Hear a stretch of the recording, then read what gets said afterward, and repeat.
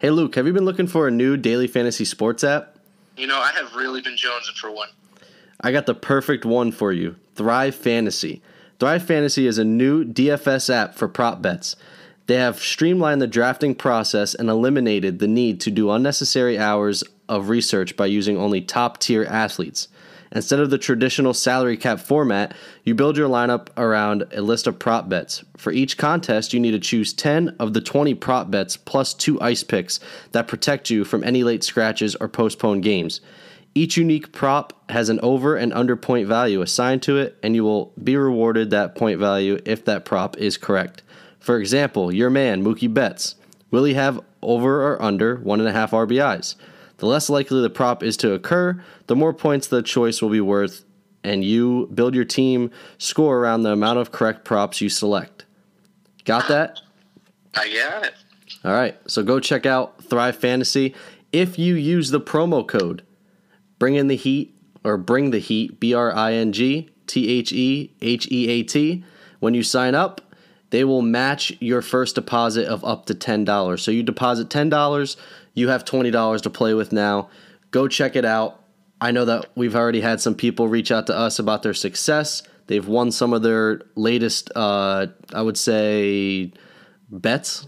So go check it out. That's Thrive Fantasy, one of the best and newest daily fantasy sports apps out there.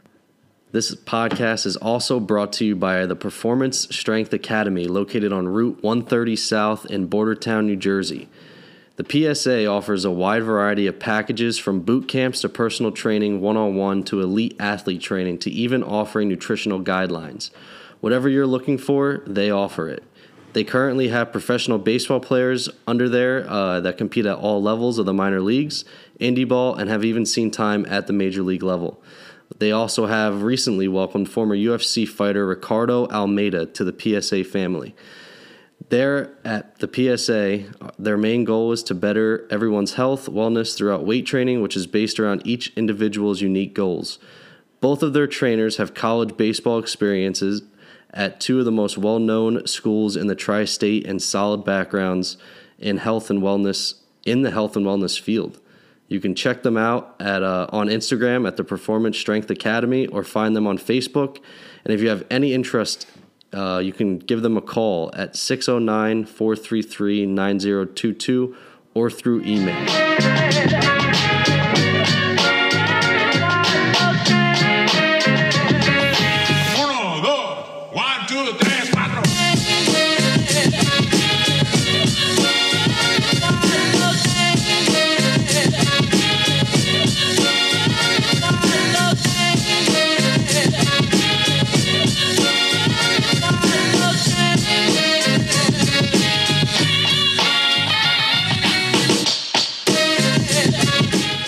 Ladies and gentlemen, welcome back to Bringing the Heat podcast. This is episode 44, and I have some very special guests on this episode. I got the one and only Reverend Leon Fraley on with me. I'm excited to be here. And we also got reoccurring guests. So you were the first reoccurring guest, Rob Whalen. Sweet. So we've had a couple guests, but you're the first one to be on more than once. Well, I appreciate the honor, and happy to be here. So before we start, I got to ask you, how the hell is retirement at 25 years old? It's not as glorious as I thought it was going to be. No, it's cool to take some time away.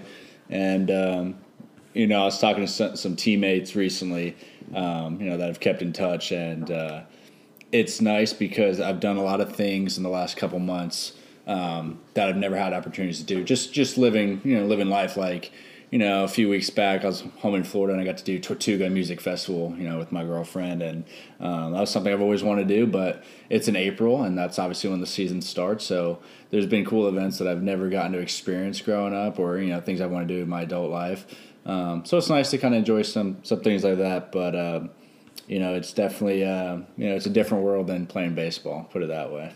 Yeah, so you actually have time to live a normal adult life in the summer, per se, because honestly, so me being a teacher, my whole, that's all I do. I have summers off, so that's what I do. I cherish those moments. You lived in Florida, so it's always warm, so you could always kind of do something. But, I feel like it still sucks. You got those summers. Well, it's At like least you this got it is back this year. actually the first time I've ever had a summer in Florida, and even now I'm up here a lot in Pennsylvania.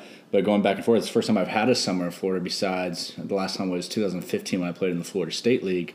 But even then, I was playing. I didn't get to enjoy the summer, so I kind of forgot how hot it is in the summer as well, man. If you think about it, your first summer with no baseball, probably since you've been playing baseball Since since you were probably 5. Moved when you there started in T-ball. 2008 and was baseball every summer, every spring. They didn't have spring breaks in high school, nothing like that. It was baseball. But I'm every just saying, in weekend, so. general, your whole life. I mean, if anybody who plays baseball, A free summer, never had one. You never had one. Never had one. Even going back to your days, Leon, you probably all summer long. You played every day, but then you were mentally that it was football season when the fall got there. It was like, we're going football season now. Yeah. You never thought about picking up a bat and a glove.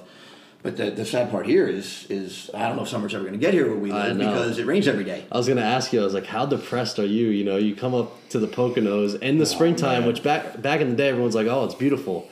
It has been miserable. I feel like it rains every day. For the last 3 days, it's just done nothing but rain. Yeah, I mean, and pour, not just like drizzle, like pour. where you can't do anything. And No. I've been, my poor girlfriend's been up here with me, bless her soul, because I've been selling her on PA in the summertime. Like, oh, it's nice. It's really nice. She'll love it. She's an outdoorsy type person. So there's so much cool stuff we can do. We got to do Big Pocono. We got to hike up there the other day on the one nice day. But it's just been, we're just kind of cave dwellers right now, man. It's raining all the time, and things that we like to do to kill time, in Florida, it's all outside. You go to the pool, go to the park. I get to bring my dog around and, just be outside, enjoy the weather. And here it's really tough right now. So hopefully we get some nice weather coming soon because we're losing our minds. So before we start any sports talk, yesterday on Twitter, I put that I had to give those of you out there dad advice, and I put on there that my advice was to expect shit anywhere. And by that I meant, so I got a funny story for you guys. So yesterday, my son's on antibiotics because he's been sick. He was in the hospital. That's why we didn't have a podcast last week. He had pneumonia, things like that. So, this is shit they don't tell you when you go to have kids. They tell you that they're expensive, but they don't tell you the stuff to expect. So my kid's on antibiotics. I give him a bath yesterday. Now, mind you, he's better, but he still has to take his antibiotics. I get him out of the tub. I got him wrapped in a towel, and he starts looking at me and smiling. I'm like, what the hell is so funny? Open the towel. He left a huge shit and diarrhea. Oh, man. Back in the tub. In the towel. Back in the tub. Yeah. Back in the tub. Oh, dude. Oh my Just god! spackling with the towel. It was funny.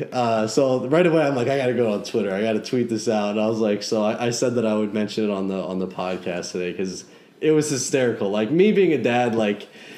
In a way, like, you can't even get mad at him because it's like, he's one and he's on antibiotics. But at the same time, I'm, like, laughing. It's got to be one of those things, I'm assuming, obviously I'm not a dad, but where, like my dog, I don't mind picking up his poop. Do I like it? No, but it's my dog. Would I pick up another dog's poop? Absolutely Well, not. exactly. So, it's your kids, so you love them, so it's, not as bad as it would be to anybody else. Yeah, yeah. But it's your kid. still poop at the end of the day. Yeah, I mean, I'll prefer baby poop over dog poop. That's all I gotta say. Especially a big dog, because those things are full-grown big. husky, man. Yeah. So my one buddy always says, "Oh, I don't want to have kids." I was like, he's like, "But I'll have dogs." Like, I just want to let you know that baby throw up doesn't look nearly as bad as dog throw up because the dog throw up got chunks in it. Oh, it's bad. Oh, it's terrible. It's bad. Especially like if you have a big dog, that stuff is nasty. Oh, I mean, Leon's got Big Witten over here, and I had him puke a pile that was probably like 4 foot by 4 foot one time. And you find Instantly. Like you one of find my first days interesting up here. things in there. It's there's a reason why they puke. Yeah. So yeah, I just had to tell Twitter that, and I Poor also guy, wanted poor to guy. say, I don't know if I'm going to continue this do or die segment. So I don't know if you guys have followed, but so on Twitter I've looked up the biggest surprises so far in baseball, and I've put whether they're going to continue to do what they're doing or die out towards as the year goes on. 3 dudes have now landed on the IL with serious injuries after I started this. They're fizzling You're like out. the Madden cover. Yeah, so you're I think, curse. You're the Drake curse. Yeah, so I think I got the Drake curse. He reversed it. Did you Dude, see smart that? guy. Put the Sixers. He put the Sixers jersey on and they lost. Obviously, he's from Toronto, likes the Raptors, wore Sixers gear, and they lost. Yeah. Smart guy. Yeah. Smart guy. But so yeah, I don't know how that segment might have to get cut. Well, who because were the doers? Who Glass now got hurt. Okay. I'm trying to think. We did it for like 4 weeks, so I'm trying to remember all the people. Kluber wasn't one, but he had a serious injury.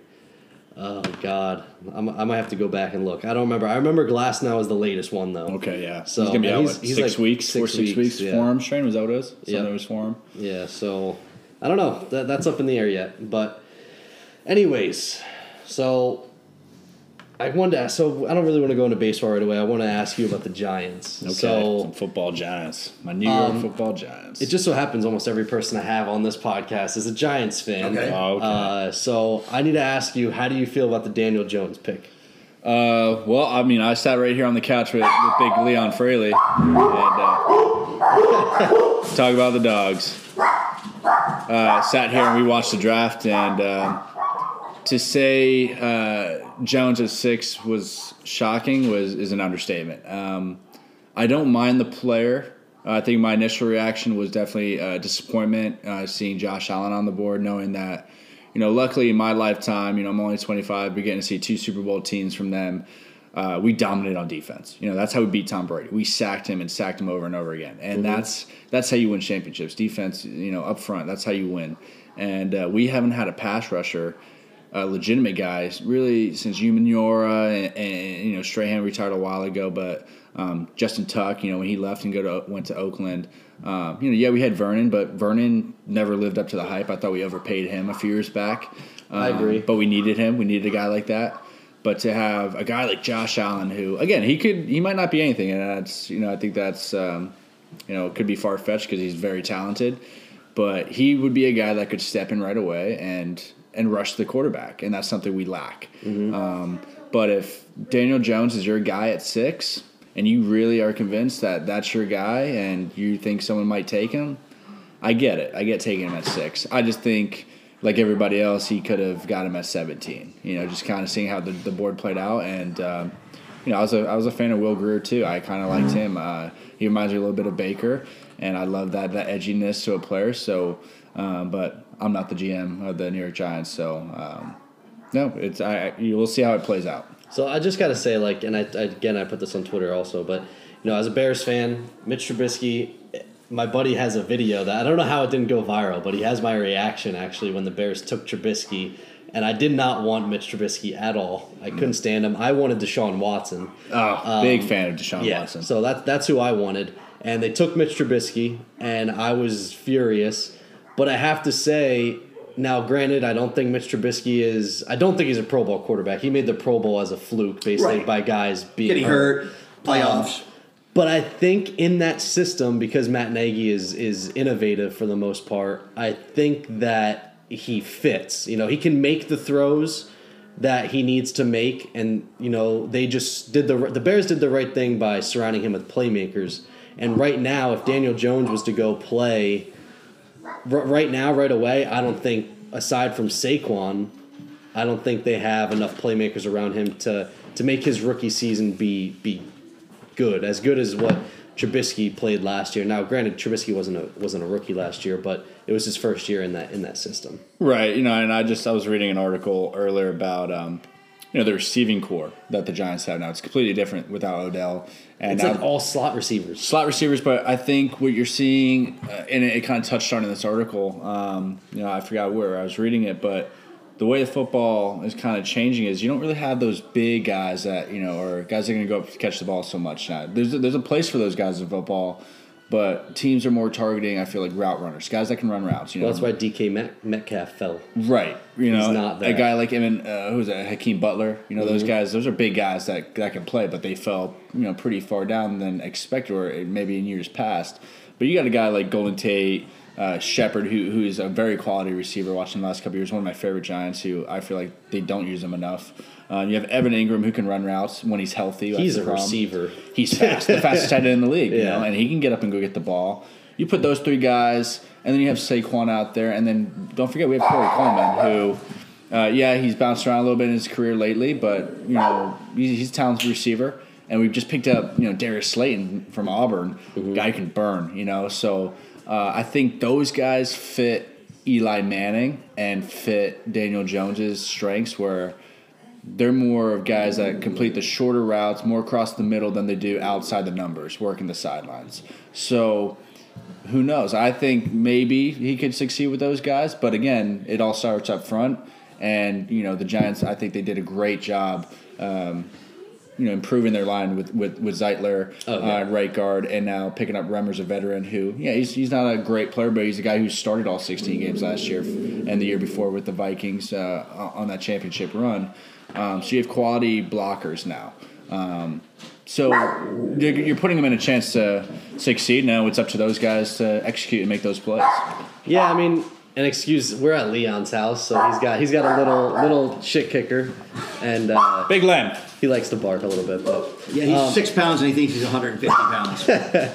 But yeah, I think everything you said with the Giants is correct. My only thing is I just think that the big outcry was just taking him so early. Instead of taking Allen and then moving or then taking. It was that shock factor. Yeah, It was Giants fans. Listen, if he wins 3 years down the road, they're going to forget about it. But there's not a Giant fan I know, including the guy sitting to my right, that didn't bash the pick at number 6. Yeah. They didn't bash the pick at number 6, and now they're back on the bandwagon again. They're all jumping off the bridge. They're all going to like all the other teams. They're going to wish he fails, and now they're on the bandwagon. Well, it's because you have no choice. Yeah. You have to support the guy when he's on your team. I mean, it comes a point where you have to. But they bashed the guy, and he did nothing wrong. Oh yeah, he did nothing wrong, and everybody bashed him. I think it was because he doesn't have a lot of game tape because he didn't play that much. Well, he did, but he played at Duke.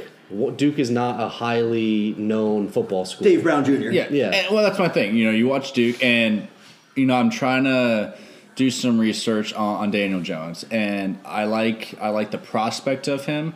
Everyone's talking about comparing the stats, over the couple years and compared to the 1 year of Dwayne Haskins, right? He had receivers that cannot catch the football at Duke. No one watches Duke football. Oh, yeah. You know what I mean? Who goes and watches Duke football? Nobody. But you watch some of the tapes, and there's been some NFL analysts that have put it on TV.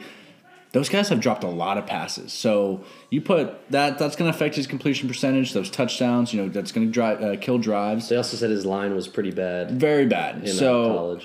And so when Gettleman's selling his toughness, yeah, he might be right on that. He's a big guy he looks like a pro quarterback the way he throws and executes plays. And on those tapes, you see where the ball is, and they're throwing in the right spot. These guys just aren't coming up with it. Mm-hmm. So you got to take that with a grain of salt as well. But again, when you've been as bad as the Giants have been, fans want immediate impact players. And I think my biggest thing was Gettleman, just everything he was saying, and I know it's like that lying season up to the draft. Everyone's kind of trying to, snake around each other. I felt like it contradicted everything he said. Talk about he's always going to take the best player, especially the year before with Barkley. I love Barkley. I like the pick with Barkley, but that was the argument. Hey, we're taking the best player. So that's your mentality. Is Daniel Jones the best player at 6? I didn't think so. No. But if that's your guy and you are convinced that you're going to lose him if you don't take him there, then so be it. And then you got to live and die with that pick. And as a fan, you can only hope he succeeds. Daniel Jones at number 6. But that tells me that Eli Manning's gone.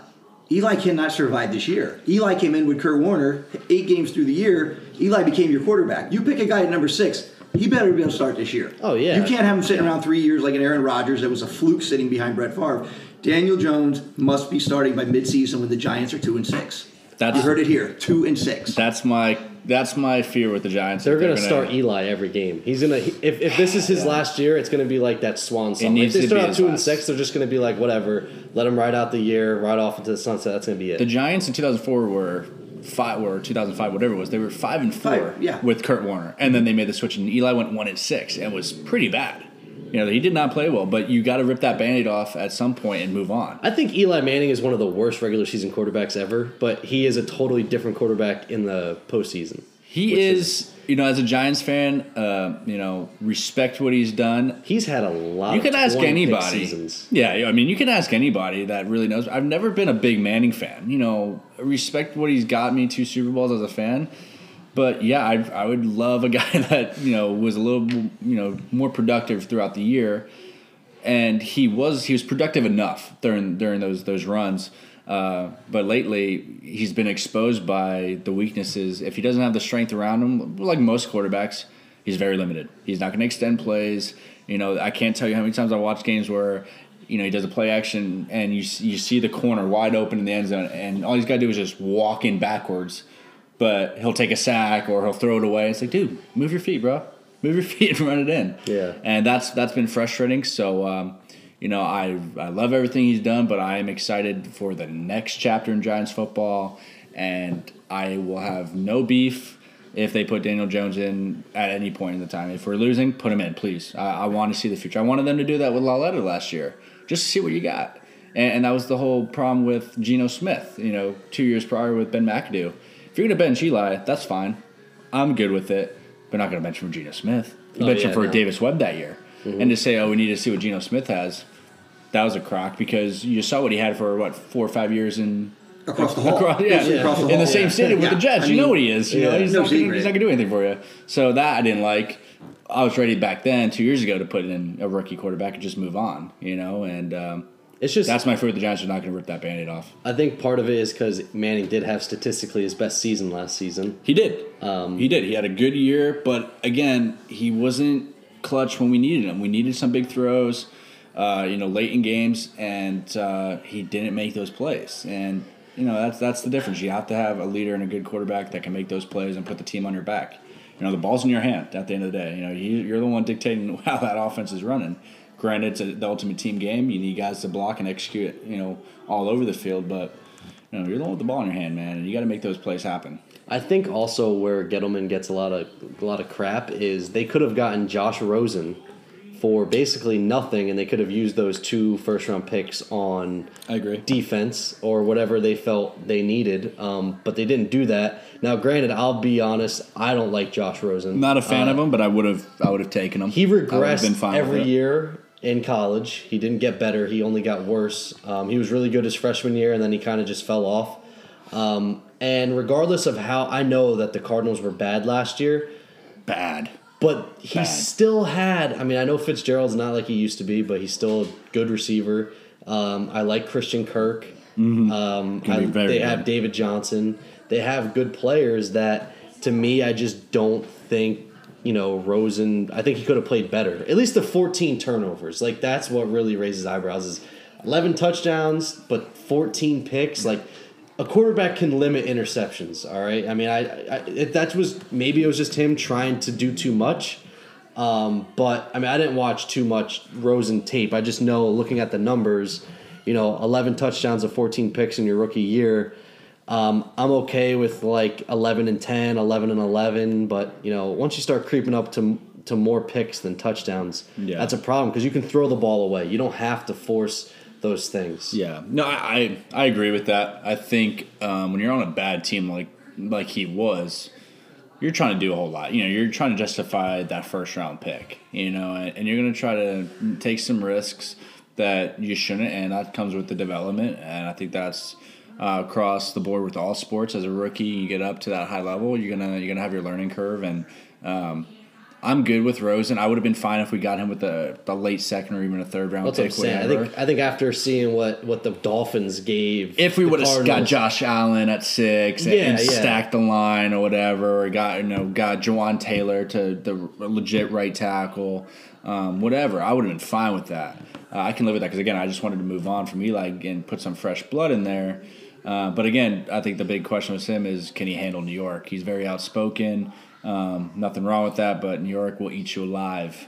But at the same time, can a quiet reserve guy handle New York? Well, Eli's done it for how many years? Yeah. And so Daniel Jones is Eli Manning 2.0. That's what everyone's saying. I think he'll be okay with that. And then, correct me if I'm wrong, Rosen's had a bunch of concussions too the last few years, right? Dating back to the college days. I think in college. I don't think he's had one in the NFL yet. And I don't know if the Giants were too high on him going to the draft last year either. So maybe they just didn't like him, I guess a lot of people just say, if you put Rosen in this year's draft class, he would have been the best quarterback. I don't know how I feel about that either. This is Josh Rosen? Josh Rosen, yeah. They're saying not a chance. I don't think so. Not even the ballpark. You saw the value that the Cardinals had in him. They let him go, basically walk away, and took an unproven out of Oklahoma with a number 1 pick. They've handed the keys. They've handed the keys to one of the smallest quarterbacks in the league, a Russell Wilson-sized quarterback. I think he's after smaller. you picked Rosen 10 last year. Yeah. I mean, if you're picking a guy 10 and a year later he's gone, that tells me what maybe the league thinks of him. That's what I mean. I just think he's undisciplined off the field and on the field. Like I said, 14 interceptions is a lot. I mean, and I know it's a air raid league. They throw the ball a ton, but you know, quarterback, you have to be disciplined. You have to be a disciplined quarterback. And to me, off the field he's had issues, and then on the field just too many turnovers.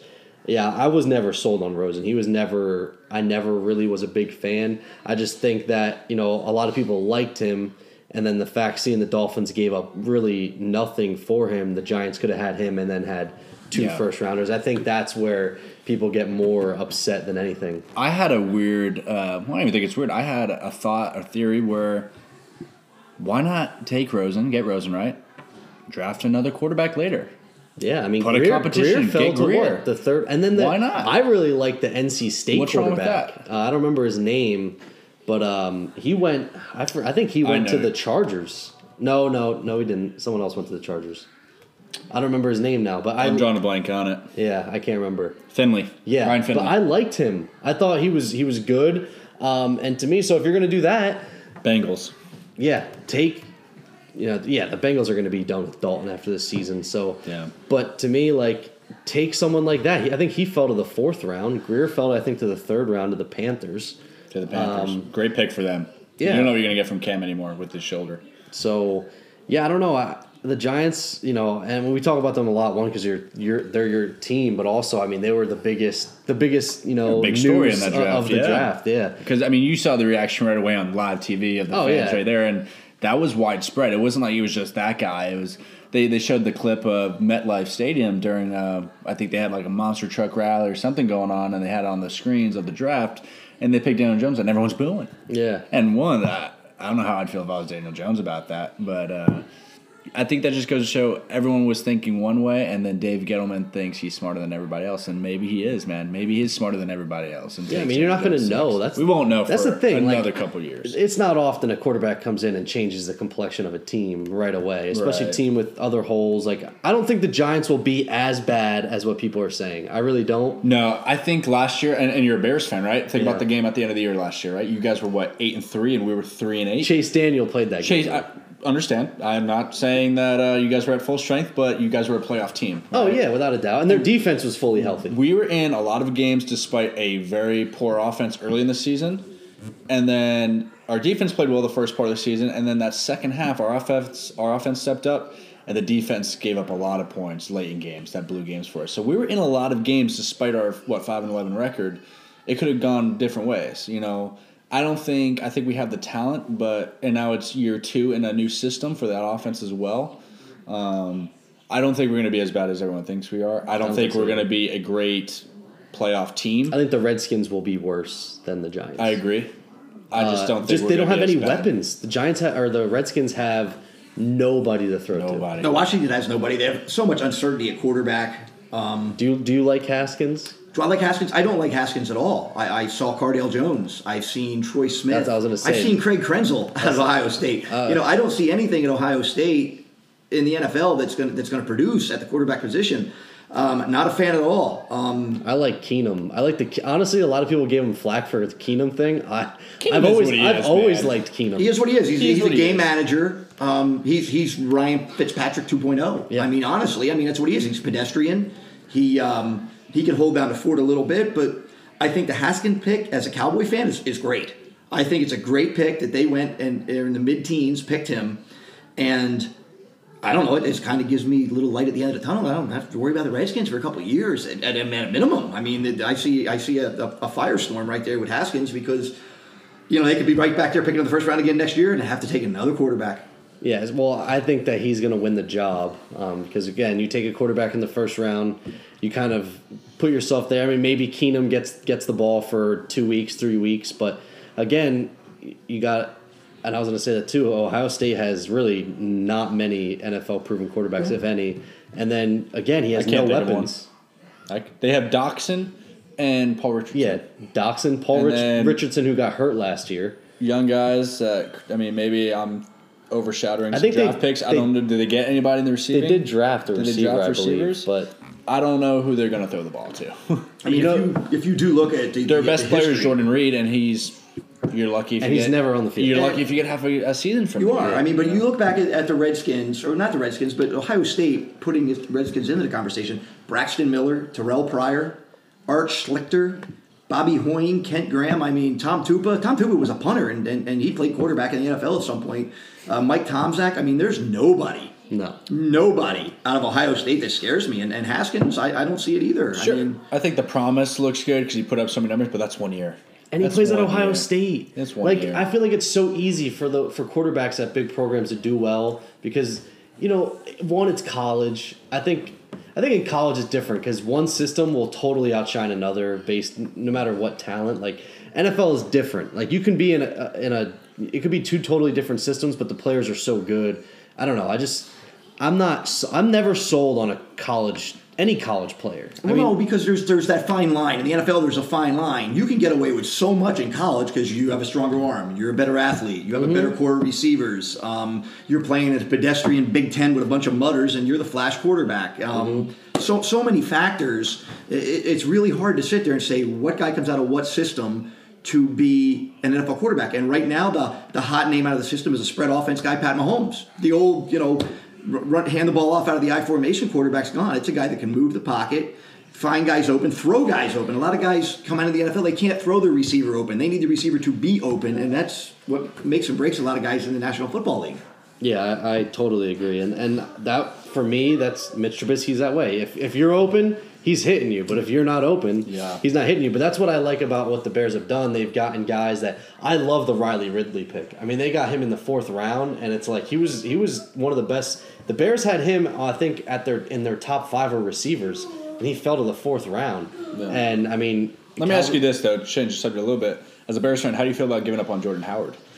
Because if you think about the NFC East, man, we are loaded with running backs. I'm okay with it because look at the Bears' history at running back. Do you think Cohen's going to live up? Well, Cohen's not going to be the every down back because they was traded last year. Who they used?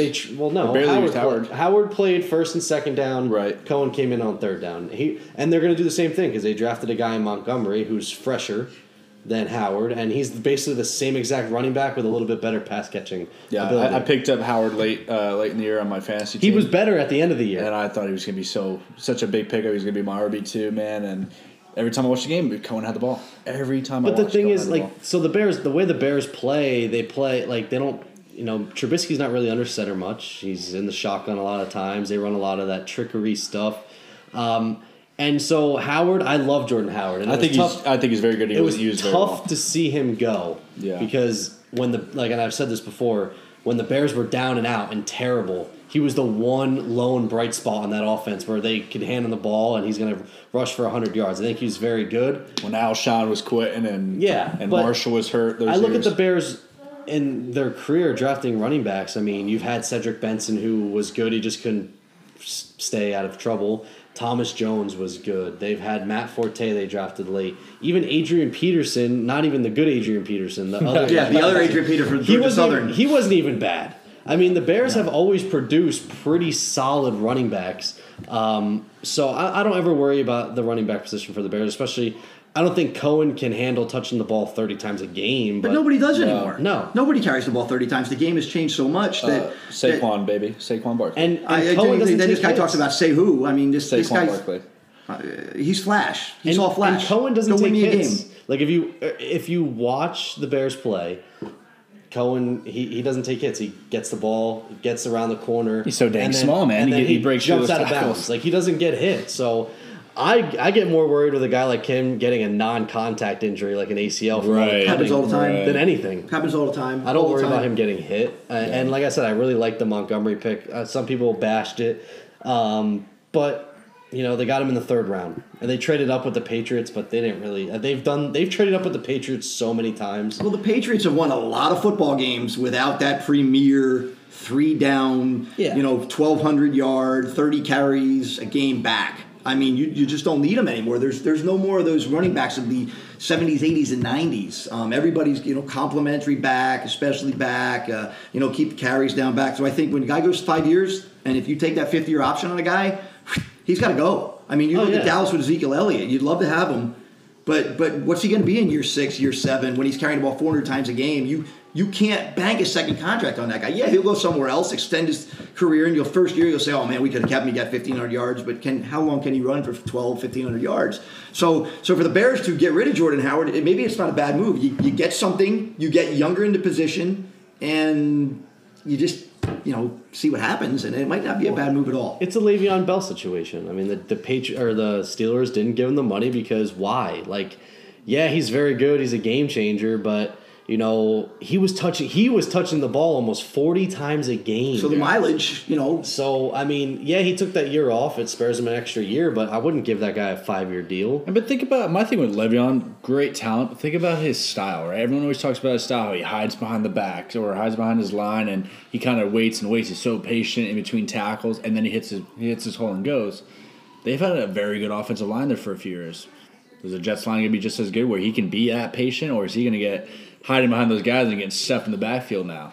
Is his style going to have to change now where he can't be as patient as he used to? Well, and I think after Connor came out and did as well as he did, you could afford to make the move. Yeah, the Steelers had no a pit guy like that. Fan favorite. Based on his story and everything, and he performed exceptionally well. Yeah, you don't. At that point, you just say, "There's the door. See you later." And and the Steelers are going to be on a rebuild here. And Steelers are their own worst enemies with guys like I've never been a big Mike Tomlin fan. When you have a guy like Antonio Brown causing as much trouble as he did, back early in the year when he was FaceTiming or whatever in the locker room during a meeting, and they're talking about kicking the Patriots' ass and all that stuff, and this look at me stuff, and then you had all the stuff with Le'Veon Bell and Tomlin's a puppet. And then you had the stuff with the whole line, or with the kneeling and stuff. You had with Villanueva out there standing, and back your own guys, a guy who's an ex veteran like that. Never been a big fan of Mike Tomlin, and I remember the old tripping thing against was it the Ravens a few years back? Yeah, man, just never liked Mike Tomlin, and I think that's why they've been in such disarray. Well, see, the thing is with Mike Tomlin, in my honest opinion, is he is the most. I think he's the most overrated coach in football. I agree. I agree. He got all that attention, but he won a Super Bowl with Bill Cowher's team. Oh, and that's my opinion. I'm a big Bill Cowher fan. For years, I wanted him to be the guy to replace Coughlin in New York. Thought it was going to happen, it never did. Yeah, everyone keeps saying that he's going to go. He's going to come back, but he's past it now. Yeah, I think he's past that time. He's past that time. But I was always hoping he'd be the guy that would replace Coughlin, and I remember him talking about publicly, that he always wanted to coach the Giants, and I always thought it would happen, and it never did, unfortunately. But we had to deal with Ben McAdoo for a year and a half. Yeah, that was crazy. Rough. Ben McAdoo. That guy was nuts. Now, I have to ask you, and I want to talk to Leon too when he comes back here. What do you think of Kyler Murray? Because I've talked about it before, but obviously I haven't had any guests on to really talk about it either. So obviously we all know Kyler Murray went first overall, and he, from his tape, I mean, the dude is just ridiculous. Yeah. Like, ridiculous talent. Baseball, football, like he's just an all-around stud. But so I think he's listed at 5'11" or 5'10", but I'm pretty sure he's shorter than that. He probably is. I wouldn't doubt it. So I don't know. Like, what is your take? Do you think he's going to be good? I think it's hard to bet against that talent when you have a guy with that much speed and can make the plays the way he does. And he's got a pretty solid arm, man. I understand the doubt with the height, but there's been some good quality quarterbacks from that height, and my thing, like the Giants, I knew the Giants were never going to be in on him. Even I don't think he was going to fall to 6, where the Giants would trade up. They like their tall quarterbacks. There's a lot of tall quarterbacks that are terrible. Oh yeah, what I mean. So we came up with like you said with Cohen, right? A small guy that can move, extend those plays, and they're hard to tackle. They're hard to bring down. We came up with a list that quarterbacks that are over 6'6" are terrible. Brock Osweiler. I think of Brock Osweiler all the time. Osweiler, and now Daniel Jones. I don't think is that he's 6'5", but 6'6" quarterbacks are bad. I'll take you to one, which I grew up coming out of high school in my late teens. Dan McGuire, come out of San Diego State, played up in Seattle. The guy was 6'10". I mean, an absolute disaster, a mobility disaster, quirkiness. Really couldn't grow into that big basketball type body. And he was a high draft pick. I'm going to say 1991. He went to Seattle out of San Diego State. He's 6'10". I mean, you don't even physically look right at 6'10". You know, it was amazing. But that was a guy, again, another failure. The guy was no good. I honestly think that if you're over like 6'6", it's really hard for you to play anything other than basketball because, like, think about tall pitchers, like real tall pitchers. Like you had John Roush, who was super tall. John Roush, yeah. You have Glasnow now, who's ridiculously tall. But then you also had, like, Randy Johnson was one that succeeded. And Chris Young for a long time that didn't even throw hard, but he was tall that his 88 looked like 90 But look plus. how hard he had to, like, bend and get down the hill to actually throw a strike. Yeah, not easy. Not easy at all. Wow, Dan McGuire was terrible. I might have been able to throw more touchdowns than that. I mean, that's what I mean. You start looking at he got 5 years in the National Football League with 2 different squads. He had 745 career yards, and it can't happen. I mean, people do more than that in 2 games. Can't happen. This was the guy drafted 16th overall in 1991. Who is Murray's agent? Is it Rosenhaus? Yes. Can we just talk about how they finessed everybody? Oh, yeah. You know, I mean, now that the numbers have come out on his deal, where who is it? He was taking 9th in MLB, and his bonus was 4.6. He's making like he just signed his signing bonus was like $25 million or something like that. $35 million with the guarantee bonus of $23 million. $23.5 million. So he beat the Oakland and everyone was A's. like, "Oh, you made the wrong decision. Play baseball." Well, he didn't win a guarantee. I mean, so there you go. I mean, he cleaned it up. Rosenhaus backed him. They played their cards right.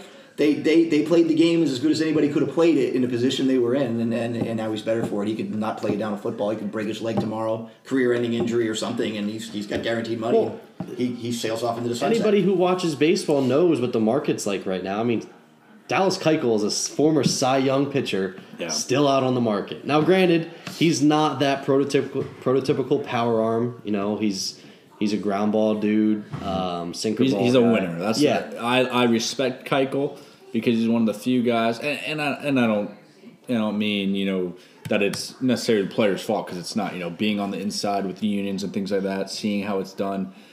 And I've had this conversation with a lot of people when they talk about, baseball players are so greedy and, they sign these ridiculous contracts. Yeah, $300+ million, that's a lot of money. It's kind of ridiculous. But baseball is $1 billion industry, right? There's so much money around. Every team can sign a guy, 1 or 2 guys for those $300+ million contracts. Every single team. But they choose not to, which smart business, right? A guy like Keuchel has been very good for the last 3-4 years, right? And he just wants what he's valued at. Mm-hmm. He wants his fair shake because think about it 10, 15 years ago, in Major League Baseball, you hit free agency after 6 full years in the big leagues, okay? So by the time you get up there, you play, some guys, usually get up your low to mid-20s. Usually you're a free agent by the time you're 30, 31, maybe 32 at the latest, right? Back then, guys would get paid, right? You still get paid. 10-year deal now, at 32. You've just worked your whole career for that free agency mark to really make your money. That like I said, you've just established yourself enough to play in the big leagues for 6 years, and that's where you're gonna make your money. Now it seems like, we ain't gonna pay. You're too old. Yeah, well, that's what I was gonna say. What do you mean? He's 31, 32. Yeah, he's been a winner. He won a championship. He's proven quality lefty. He could help the Mets right now. I know that for a fact. He could help a lot of teams right now. So why would he sell himself short and be like, I'm going to take a 1-year deal for $2 million and, like you said, maybe get hurt and never play again? No, he's going to take what he wants and he's going to take what he deserves, and I respect him for not backing down for that. Well, that's where I was going with Kyler Murray is, with the free agent market and how baseball's working. He's 21 now, 22. Mm-hmm. But also people don't understand, Kyler Murray, he really hasn't played much baseball. He played his senior year in high school and everything, but he went to, was it Texas Tech? Mm-hmm. Went to Texas Tech. Oklahoma. Started at Texas Tech. But I don't think he might have played his first year there, played baseball. But he redshirted in football. Then he went to Oklahoma. He sat out his first year in baseball. Then he played 1 season at Oklahoma. So he's really only played 2 years, I think, of baseball in the last 4 years. And he, he's 22 already. So now he's going to go play minor league baseball. If he makes it, he's probably 25. Then you got the 6 years of service time. So then he's 31. Mm-hmm. He's not going to get the money that, he just cleaned house with one contract in football. Yeah. That if he succeeds, he's going to get paid another ridiculous contract. And I think the problem is too with Major League Baseball. Maybe it's not a problem to some, but now you have the draft compensation, right? So that's also the reason why. Oh, Keuchel's not signed. Guys don't want to, because they're not going to sign him before the All-Star break for all that money, because then they lose their draft or whatever, their draft pick, whatever. Now after the All-Star break, that team will probably sign him for whatever he wants because they're not going to lose anything. They're talking about him going to the Yankees. I just saw something about the Rays, not that or the Rays, now. So he's gonna play this year. He's gonna get paid. Oh yeah, he said that. I read the article that he said he's like, it's not that I want to sit out. He said I want to play, but he's standing up for the betterment of baseball and betterment for the players. Of hey, like this is what I deserve. It's not me just saying, oh, this is what I want, and it's outrageous. Hey, this is what I deserve, and it's okay to just stick to that. And like we talked about earlier about business, like, hey, this is what I put up X amount of numbers. This is what I'm valued at, and that's what I want to get. I'm not want to. Why would lowball me? Why would I accept less than what I deserve? And kudos to him, and he will be playing this year, and I'm sure he'll pitch for a contender, and he will pitch in some big games at the end of the year. I agree. I've always loved Keuchel. Since he's been called up, I've liked Keuchel. But before we go on to any more baseball stuff, I just want to ask Leon, what do you think about the Cowboys? Where are you at with the Cowboys? Where are you at with Dak Prescott? Because it looks like he's going to get paid here soon. I mean, you got to pay the man. He wins. He wins. He's not the flashiest. He's not the prettiest. But I'll tell you what, the guy wills the team to win games. You saw it in Seattle when they needed the game-winning drive late in the game. They needed to go up 2 scores. Put the ball in his hands. He's down and dirty, earning everything in the dirt. Do I think he's worth $30 million? Absolutely not. But the market's the market. And you're paying a guy that's won as many games as anybody in the league since he got drafted. I mean, and you talk about guys being first-round picks, number 1 overall. This guy's a 4th-round pick. This guy was not even thought about in the draft in 2016. And now Dak Prescott has a will to win. I think the team plays differently with him. I think the thing around him is he makes people better. He makes people better. Again, he's not the flashiest guy, but I'll take Dak Prescott over 3/4 guy in the league. What do you think about Kellen Moore being the offensive coordinator? I'm good with it. I want some innovation. I don't know if I'm good with it because I'm excited about Kellen Moore or I'm excited to turn the page on Scott Linehan. Because part of me has just got tired of the same nonsense from Linehan all the time. You almost became predictable. You could sit and watch a football game and you knew what was coming next. With Kellen Moore, if he brings the Boise background where he's from and puts away his NFL background and maybe he becomes the next Lincoln Riley, he becomes what they're expecting out of Cliff Kingsbury, do we have something? Are we onto something here? I think, and taking us back to the beginning of the podcast, we started talking about the big wide receivers. Well, Dallas went away with that with like Des Bryant. So now you can play more wide open, spread the field, the Julian Edelman types, the Danny Amendola types, the Cole Beasley. Of course, he's gone now, but you have Tavon Austin. I think things just are different. My only question with Dak is accuracy. He does make some bad throws in big moments. I've seen him have a chance to put teams away and throw a red zone pick or throw the ball out of his own end zone and sail it over top of Michael Gallup. Get picked off as an Eagles game and got returned to the 1-yard line, swung the whole game. But I've seen him make some good throws, and I've seen him turn the ball over in the pocket and do bad things. I'll tell you what, we know what we got. And sometimes it's good to know what you got. As you say, with a Giants fan sitting here with us, they don't know what they have with their number 6 pick. We know what we got with a 4th rounder. It was a steal. I think if I have to take 2 guys, I have to sign Dak. Then I got to decide between Cooper and Elliott. And I feel like Dallas stole Cooper with a 1st-round pick. You knew what you were getting with that 1st-round pick. He's 24 years old. To me, that's a steal. I think you ride Elliott out. They took the 5th-year option on him. Gets 2 more years. You pound him into the ground, send him on his way, and you certainly go out and get another running back. They're a dime a dozen. Oh yeah, I mean you can get an undrafted running back all day that can be a stud. I mean we've seen it time and time again. So I agree. I don't disagree with Saquon in the 1st round. I don't disagree with Ezekiel Elliott in the 1st round because those guys, they were so dynamic in college. I mean, I think you kind of have to, but for the most part, very rarely would I take a running back in the 1st or 2nd round. No, you don't see guys like these guys don't come around anymore. You know what I mean? So the 2 guys that got drafted in the 1st round, like a Sehu, and like an Ezekiel Elliott, they deserved it. I mean, do you want to be the guy to miss on them? Oh no. You know what I mean? So you get dealt your hand, and I guess it'll just come down to could the Giants have taken Baker Mayfield, and what happens in 5 years from now? Do they regret? Does Barkley blow his knee out and Baker Mayfield go get an MVP in a Super Bowl? Well, and the Browns also did it right because they got Baker and then they took Chubb. You got Nick Chubb, who's a stud out of Georgia. And I don't understand the argument with Sam Darnold. I don't like Sam Darnold. I don't know why everyone's like, oh my God, Giants won this. He reminds me exactly of Rosen. Like, I don't think he's that good. What is so good about Sam Darnold? Baker is awesome because he extends plays. See, I'll be honest. I swung and missed on Baker. Like, I thought Baker. You thought he was going to bust. I thought he was going to bust. But after watching him play, he extends the plays. He makes all the throws. Darnold, he reminds me exactly of Rosen. I don't understand the fascination. 17 and 15 touchdowns and picks, and everyone's like, "Oh my God, the Jets won that draft." I will say, like, again, they didn't have a lot of offensive pieces last year. I would agree with that. I can agree with that. Going back to Dak real quick. What about all his sacks? How many times have we sat and watched the game fumbles? And he takes so many. That's what I mean. There's sacks. no good time he takes, but 56 sacks last year. I mean, it's a guy still in his process. But I'll ask you this: just remember, this guy was a 4th rounder. So if I got to take a couple sacks to save many millions for what Daniel Jones or anybody else may or may not be, Kyler Murray, hey, I'm good with it. This guy was a 4th round. This guy didn't even belong on the team. I'm not denying that. So every time I think of Prescott, I think this guy was a steal as a 4th rounder. He's won more games than 90% of NFL quarterbacks. 2-time Pro Bowler in 3 years, man. I mean, he's a winner. We saw it live at the end of the year. You've seen it when Dak had to make a play and extend a play on 4th and 10 to Cole Beasley to beat the Giants. He did it. Do I think he's great? No, but I think he's better than a game manager. I liked Dak coming out. I like Dak Prescott a lot. He's another guy that you know what you're going to get from him, but in a winning way. He can make more plays. He's kind of like how you know what you're going to get from a Case Keenum.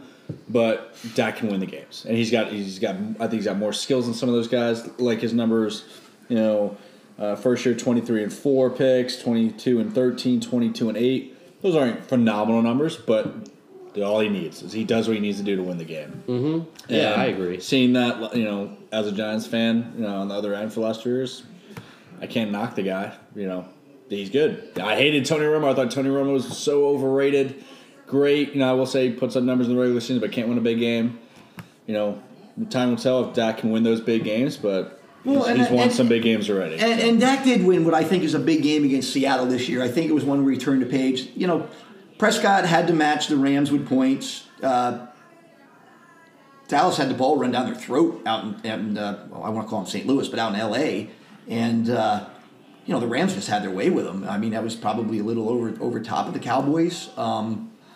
But Dak proved, and he did win the game against Seattle. I mean, he did win the game. He made a couple throws. The big runs. I mean, he cracking the ball down in there inside the 5-yard line, almost going helicopter and down at the 1. I mean, when they needed Dak Prescott to put them on their back, he did it. And to me, that's worth a lot. And, there's other quarterbacks in the league that are like that. But then you take the kid out in Kansas City. Mahomes.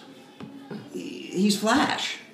Will he ever win a big game? I don't know. He's more than flash. We've seen a lot of flash guys play for a long time. Throws he makes. He's got so just talented. a ridiculous arm. He's almost like Rodgers. And he's in the perfect when it comes to system. arms. He does. So, but then you bring up Rodgers. Hate Aaron Rodgers. Aaron Rodgers got one more Super Bowl than Dak Prescott. Mm-hmm. No, you know what I'm saying is a lot of these guys sell tickets. They excite you on TV, and good old Tom Brady just keeps on going and doing it. Mm-hmm. No flash. Tom Brady wins with nobody. So I'm not a flash guy. I like a blue-collar quarterback. I don't get excited about 58, 55 games. I like to see a 13-10 game. Those are the games that really bring me to the table. You see what kind of team you have in those games. You learn a lot about a team winning. Well, let me ask you this now. We talked about Cooper. I love the move for the Cowboys getting in, but are you concerned at all that there was no real big jump with production with Dak and Cooper touchdown-wise? I mean, he's still, like I said, I just read off 23, 22, and 22 back-to-back years. You would think maybe there'd be a bigger jump with now you got a legit playmaker on the outside. I think that granted, first year with them. It was the first year, and you're talking mid-season trade. Yes, now let's have an off-season together. Yeah. Let's have an off-season because you know what? When he had to make a couple big throws to beat the Eagles, when that game was, I believe, 6-3 at the half, and it got into an overtime shootout. when he made the big throws, when the Eagles answered and he had to throw 79 yards to Amari Cooper breaking away. I mean, he made the throw. He made a throw to put Dallas on the board out in the playoff game in Los Angeles. I mean, I have no problem with the Cooper trade. You know what you got, and the big thing is, I don't know how you jump into a midseason trade and get time to go to wide receiver at any level of football. But now you're saying, especially with his Prescott type quarterback, who's really grown in with guys. He missed Jason Witten, so to me, he felt his way through the season. But what about how the season ended? Granted, those last 3 games, he didn't do anything. Maybe 4 for 30, 4 for 40. And that final run, he was not involved. Is that a problem of not having enough guys around him that you isolate Dak or you isolate Amari on defense, where you take him out of the game plan and then you work with Beasley and whoever else you got? And some of the game plan takes you back to Scott Linehan again. Yeah. It takes you to Linehan. So again, that's why I don't know how much Kellen Moore excites me as is. It's not Linehan. I just want to say I think it's so that just whole situation is just so interesting. How he was a player, then he went to an assistant because he basically retired, and now he's all of a sudden the offensive coordinator, Quickly, yeah. and he's not even 30. I mean, look at Byron Leftwich too. Kind of all of a sudden now he's the offensive coordinator in Arizona, and they kind of did better with him. So sometimes you get those younger guys that are still so fresh from. And Kellen Moore's a lot more fresh than Byron Leftwich, but guys that recently just stopped playing, but they understand how the game has changed. They understand what it takes to win, and they got a different mindset in there than some of these older school guys. And then you see some results from that. And a backup quarterback to me is almost like a catcher in baseball, as far as like, they're on the pad the whole game. I mean, they're dissecting everything. We talked about it last night in a car ride. We talked about exactly that. That backup quarterback is they're so more valuable than the starting quarterback. The best job in all sports. You want that veteran backup quarterback in the locker room with a young kid. You couldn't go and have Eli Manning retire this year and put Jones in the game. But now, if Eli is there and he brings this kid along, there's so much more value in Eli. There's more value in Eli this year off the field and in the locker room, at meetings, and in the quarterback room than there's going to be what they do on the sidelines. Correct. There's more value. Eli's going to, and it's so many. Brett Favre, Aaron Rodgers. So that's like the Bears got so much shit for signing Chase Daniel. But he's a veteran. He's a veteran backup quarterback that can. Experience is invaluable, man. You can't put price tag on experience like that when you're surrounded by young guys. I don't know if you guys saw this, but Joe Flacco came out and said, and I put on Twitter a poll. Joe Flacco came out and said, "It's not my job to groom Locke." It's not his job. It's not not his job. It's Locke's job to watch him and see how he goes about his business. That's 100% correct. Do you think that's a douche move to say? Douche thing to say though? No. I think you saw the same thing with Brett Favre. I don't think Brett Favre was like, "Oh, great, I get to mentor Aaron Rodgers." It's, "Hey, I'm going to go about my business the same way. It's not my job to teach you. It's your job to follow me around and be my little puppy." And it's up to you to how much work you put in and follow me. Let's go back right there. I really don't want to lose where we're at in the subject, but let's go back to Favre Rodgers. Yeah. Okay. How many teams passed on Rodgers? Now it takes me to the Giants this year. If they would have passed on Jones and he comes out and he becomes a Pro Bowler, 3-time Super Bowl winning quarterback, and you all sit there and say, man, we could have had him. There's 24 other teams that could have had Aaron Rodgers. Mm-hmm. And you sit there and you say, wow, that guy sat in that green room forever. So, sometimes if you're the Giants, you got to sit there and say, if that's our guy, we can't wait till pick number 2 or number 17. We got to take him at number 6. Right. So it leads me back to that is it's really a crapshoot. And if you feel like the guy you want is there, you got to take him. How many times do you see a top draft pick and he turns into nothing? Right. But then you see the later round pick. So there's no guarantee just because he's a top round pick is going to be good or bad. And a lot of it has to do with systems and everything else. You never know. Know. Yeah, I don't know. I don't know how I feel about the Flacco thing because, one, I think, all right, so Eli, I think we can all kind of agree, like, Eli is kind of, this is probably his last year. So I think if it's a guy that knows it's going to be his last year, maybe it's a little easier for you to help guide that person behind you. But someone like Flacco, I mean, Flacco isn't terribly old, and he's not far removed from a Super Bowl. 33, 32? Yeah, and he's not far removed from a Super Bowl. So it's almost like, he still thinks he can probably play another 4 or 5 years. Mm-hmm. So in his opinion, he's probably like, why would I want to groom this guy to take my job? You know what I'm saying? So I think his situation and Eli's situation is a little different in that retrospect. Sure, I agree 100%. I think I want to say Gettleman even said something too about he had a weird comment, but he was like, it's Jones's job to beat up Eli Manning's butt. It's not Manning's job to teach him like, hey, come here, come do this and that. It's Jones's job to follow him around. And not to always talk about the Giants today, but think about it again too. There's Laletta, who's a young quarterback, and now they have a dilemma where you have Eli, Jones, Laletta, and then you've had Alex Tania, another veteran guy over the last couple of years that you want to keep in the QB one of those room. guys is going to be gone. So are you going to get rid of another young guy? You're going to get rid of Tanny, who you just signed back for a second year. Which one do you value more, the competition with the young guys or two veteran guys? You can't keep four quarterbacks. Oh no! I mean, some teams don't even keep. Rarely will you see three active. I mean, you see two active, and then you got the practice squad guy. So Yeah.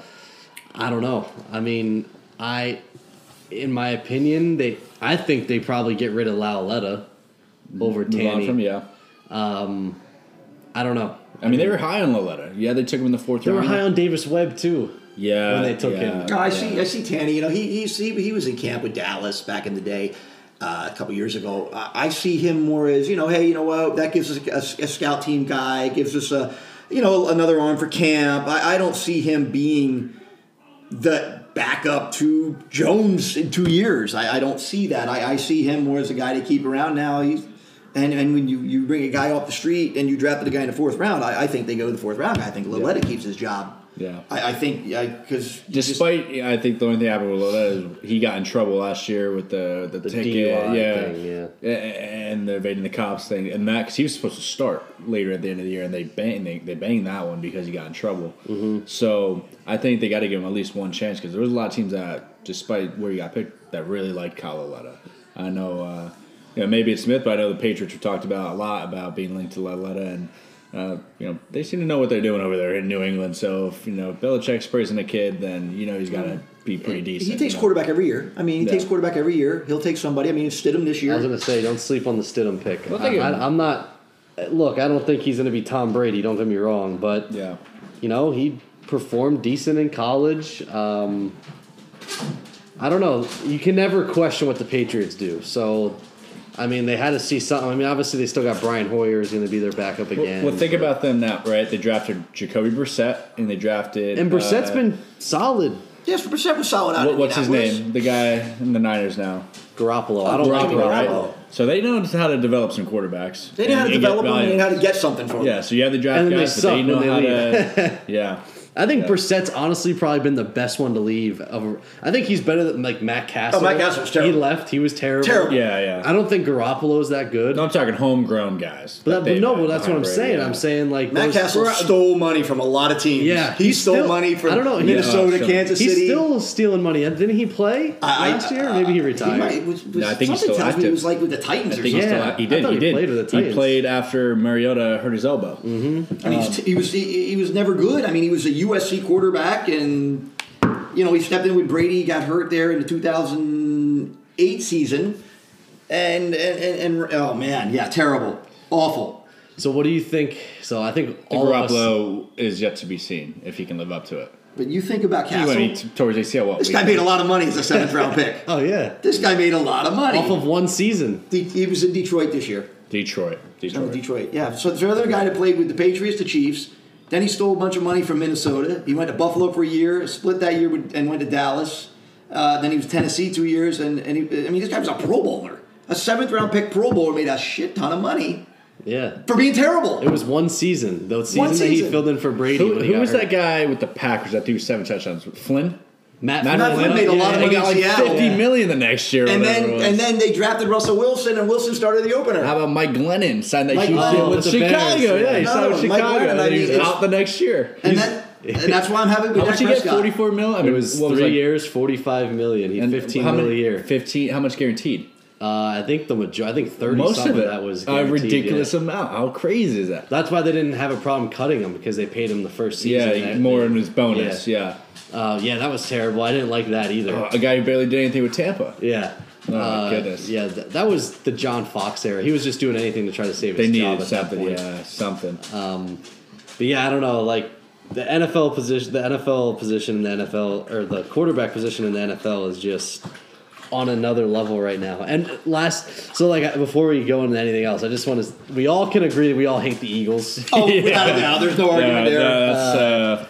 That's a high five all day. That's unanimous. So where are we with the Nick Foles situation in Jacksonville and the Eagles in general? Because they get rid of Foles, which they didn't have to do, and Carson Wentz is okay when he plays, but is he going to, once week 13 comes, all bets are off with Carson Wentz. Agree.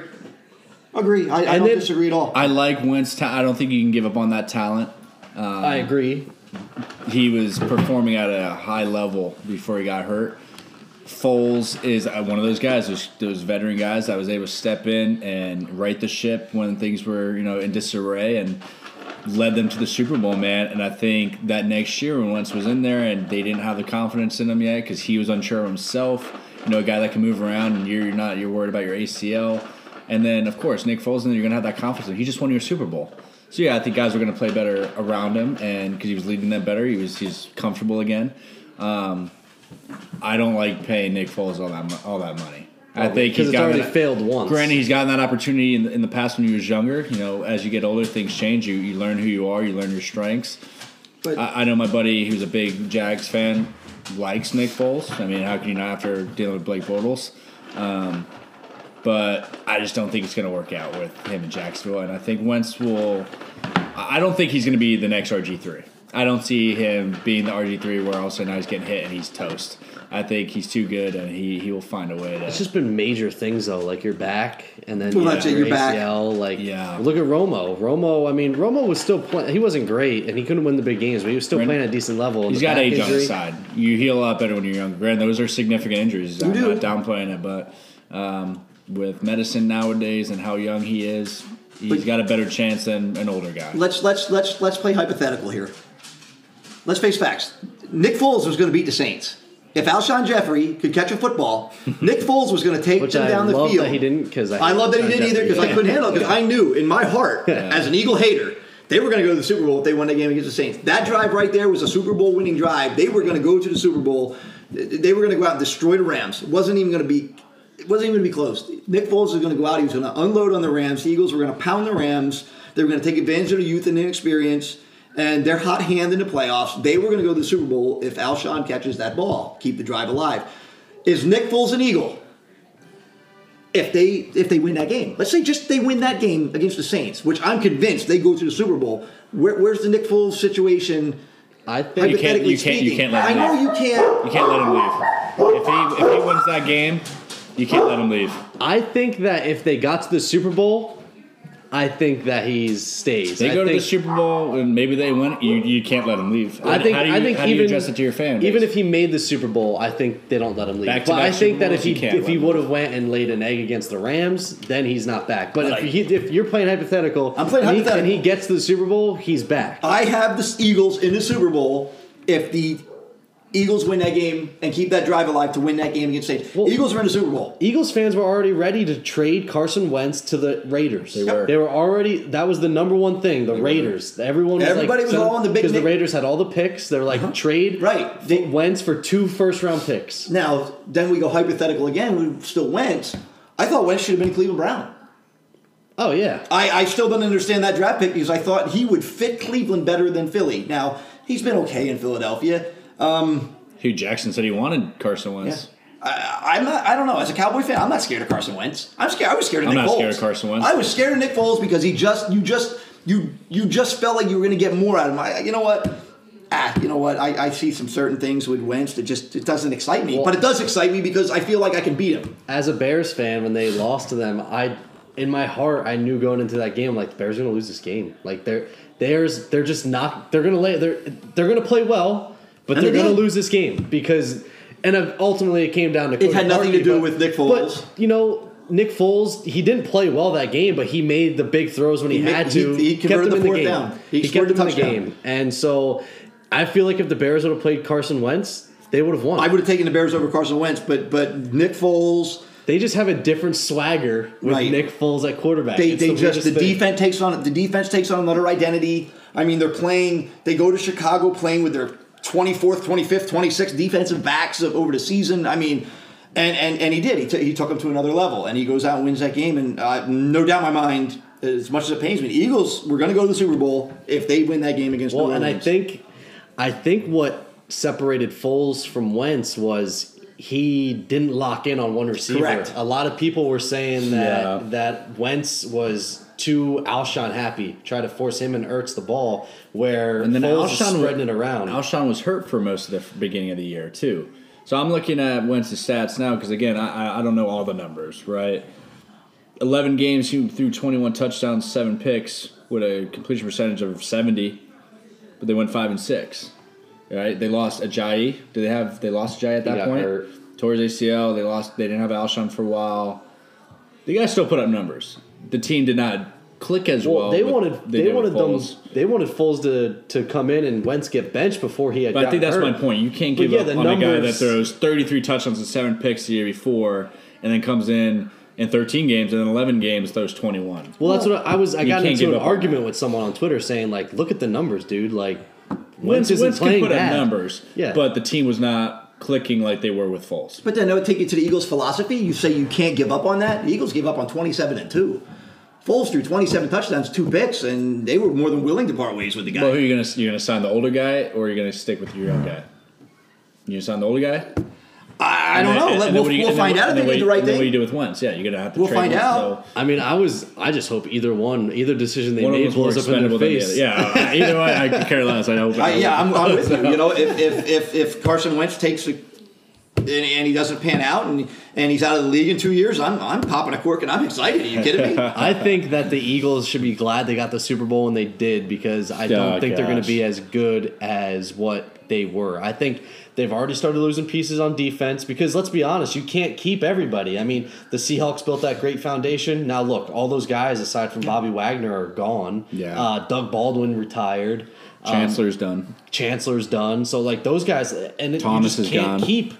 You can't keep those guys. You can't keep it. You catch a little lightning in a bottle. I mean, you know, the Eagles 2 years ago went to the Super Bowl because the Saints couldn't play defense on the final play of the game. Yeah. That's the only reason they went to Super Bowl. When Minnesota traveled to Philadelphia's on Super Bowl, and that's the same thing I say this year with the Saints situation.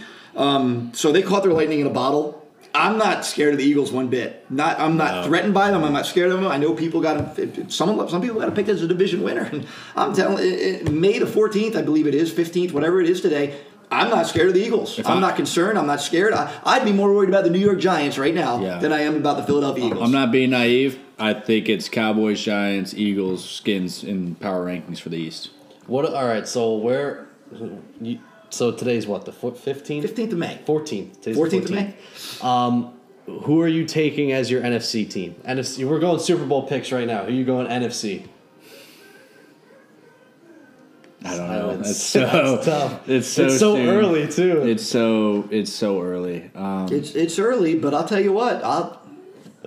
I'm going to Dallas Cowboys. Oh my God! You guys can laugh, did it. make a joke out of it. I mean, I'm convinced that this team, where they're at, if they stay healthy, you got Travis Frederick back in the middle. I think he makes light years difference with an offensive line. Light years difference. I think he's a leader. I think they missed him last year. You're talking a team that was, made a nice little run, had a nice little season. Now you throw Travis. I think he's a difference maker. Yeah, everybody talks skill positions. I'm taking that guy under the center. I'm taking the center.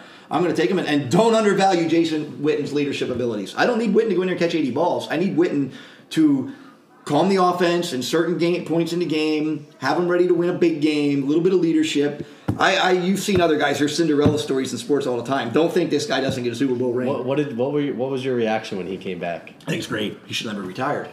Yeah, he should have never retired. I'm just glad he's out of it. Jason Witten. He's one of the best tight ends, as far as I'm concerned, that I've ever seen play. He's easily. I mean, Tony Gonzalez, him. Witten just is consistent. The guy missed one game, and that was after a busted jaw in his rookie year. He's missed one football game. Out of the AFC, I don't know, man. I can't go against Tom Brady. You guys are done with the Saints. I'm done with the Saints. You don't think they got? I mean, Drew Brees is my all-time favorite Saints should quarterback have ever. beat the Rams. I'm not sold on the Rams. I think Todd Gurley. Something's up with Todd Gurley. I agree. He didn't touch the ball that much. I think they got too cocky in LA. I think Todd Gurley is very good, but I think that there had to be something going on that you're giving C.J. Anderson the bulk of the carries, in the biggest game of the season. I mean, Yeah, he was the had hot to- hand, but he was either he wasn't healthy. he was Clearly either not very healthy. hurt or there was. He says that he was healthy, so if he was healthy, then it's got to be something behind the scenes that still hasn't come out. And I think teams played that perfectly where they put the pressure on Goff. Sure. Goff's not ready for that. Golf is a Goff's system quarterback. a decent quarterback. And Decent NFL quarterback. He's better than what we thought he was going to be when he came out in his Decent first NFL season. quarterback. But again, that takes you to they run the ball down Dallas's throat. You never had to see Jared Goff. Yep. You didn't have to see him, so you don't know. But then, boy, you put Bill Belichick against them, and they don't score. Oh yeah. I mean, he just owned it. Boring Super Bowl, by the way. Well, that's Yeah, going back to very real quick. boring. Going back to Pat Mahomes, that game in New England sold me. When they almost, what were they, 2-3 points away from beating him, And in he didn't Gillette give up, for the like, first he time was- as a rookie. he was slinging it. And yeah, he didn't quit. He fought to the end. But And, okay, so you talk Mahomes. Listen, Mahomes, great player, no doubt about it.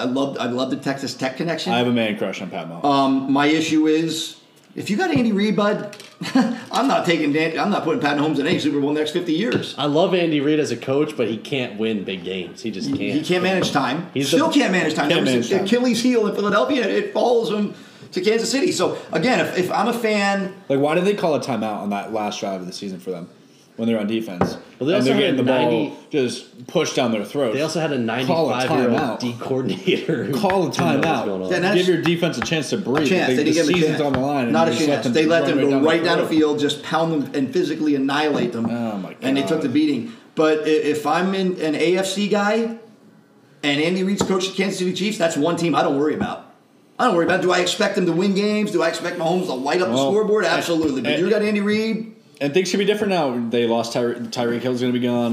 You lost your They you lost your running back. Tyreek Kareem Hill, Hunt. they have no choice but to cut Tyreek Hill. If you cut Kareem Hunt, you got to cut Tyreek Hill, which is two of the most explosive offensive players. Mm-hmm. You know, who are they going to throw? Chris Conley and Travis Watkins. Kelce and Watkins. I mean, Watkins is a good complementary player.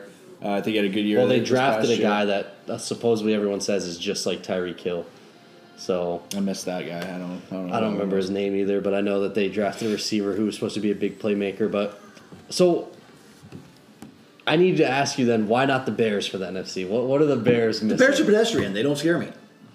I don't know. You know, they're that typical, and it's not a bad thing. You know, even when the Bears went to the Super Bowl, 13 years ago, 2006? Yeah. Did Rexy scare you?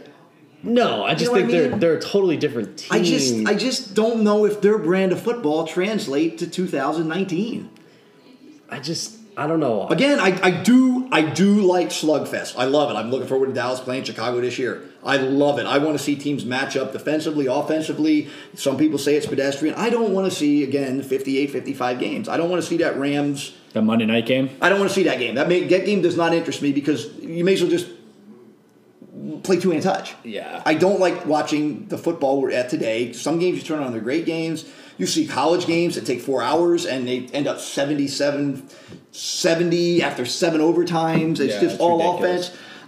It's fun. I think it's fun every once in a while to I have think that the- game. It was fun to watch. The casual that game. fan loves it. They think that's great But football. yeah, when you can't play defense, like because you got flags and you can't hit guys, that's not fun to me. Like you said, it might as well just be the Pro Bowl. That's what I mean, though. I think the Bears have Exhibition. I think the Bears are going to have the best defense in football. The Bears have to play home. They got to play home playoff game, and of course they did last year. But I can't blame the Bears. Their defense. home. I think their home football game hurt them when it came down to Cody Parkey. Oh well, sure. When I come down to your kicker, I mean that's Poor Cody Parkey, man. If anybody mean- should have had the advantage, it should have been the Bears. They beat Green Bay and Lambeau this year, didn't they? Yeah, I mean the Bears were. That's what I mean. Like I think their offense. They're not like one of the Their first. offense is very different, but I don't know. Like I don't think the offense was the problem throughout the year. I think They're just serviceable special offense. They're teams just decent was offense. honestly special teams was their weakness as far as kicker.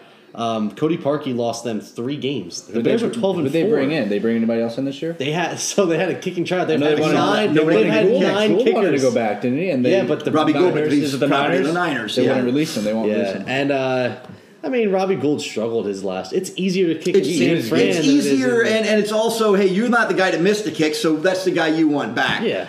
Bears, I'll take the Bears in the North. I mean, Well, everyone else in that division is bad. Right. I mean, Everybody else is there. Kirk Cousins has a terrible record against good teams. I'm interested to see what happens in Tampa Bay with Bruce Arians.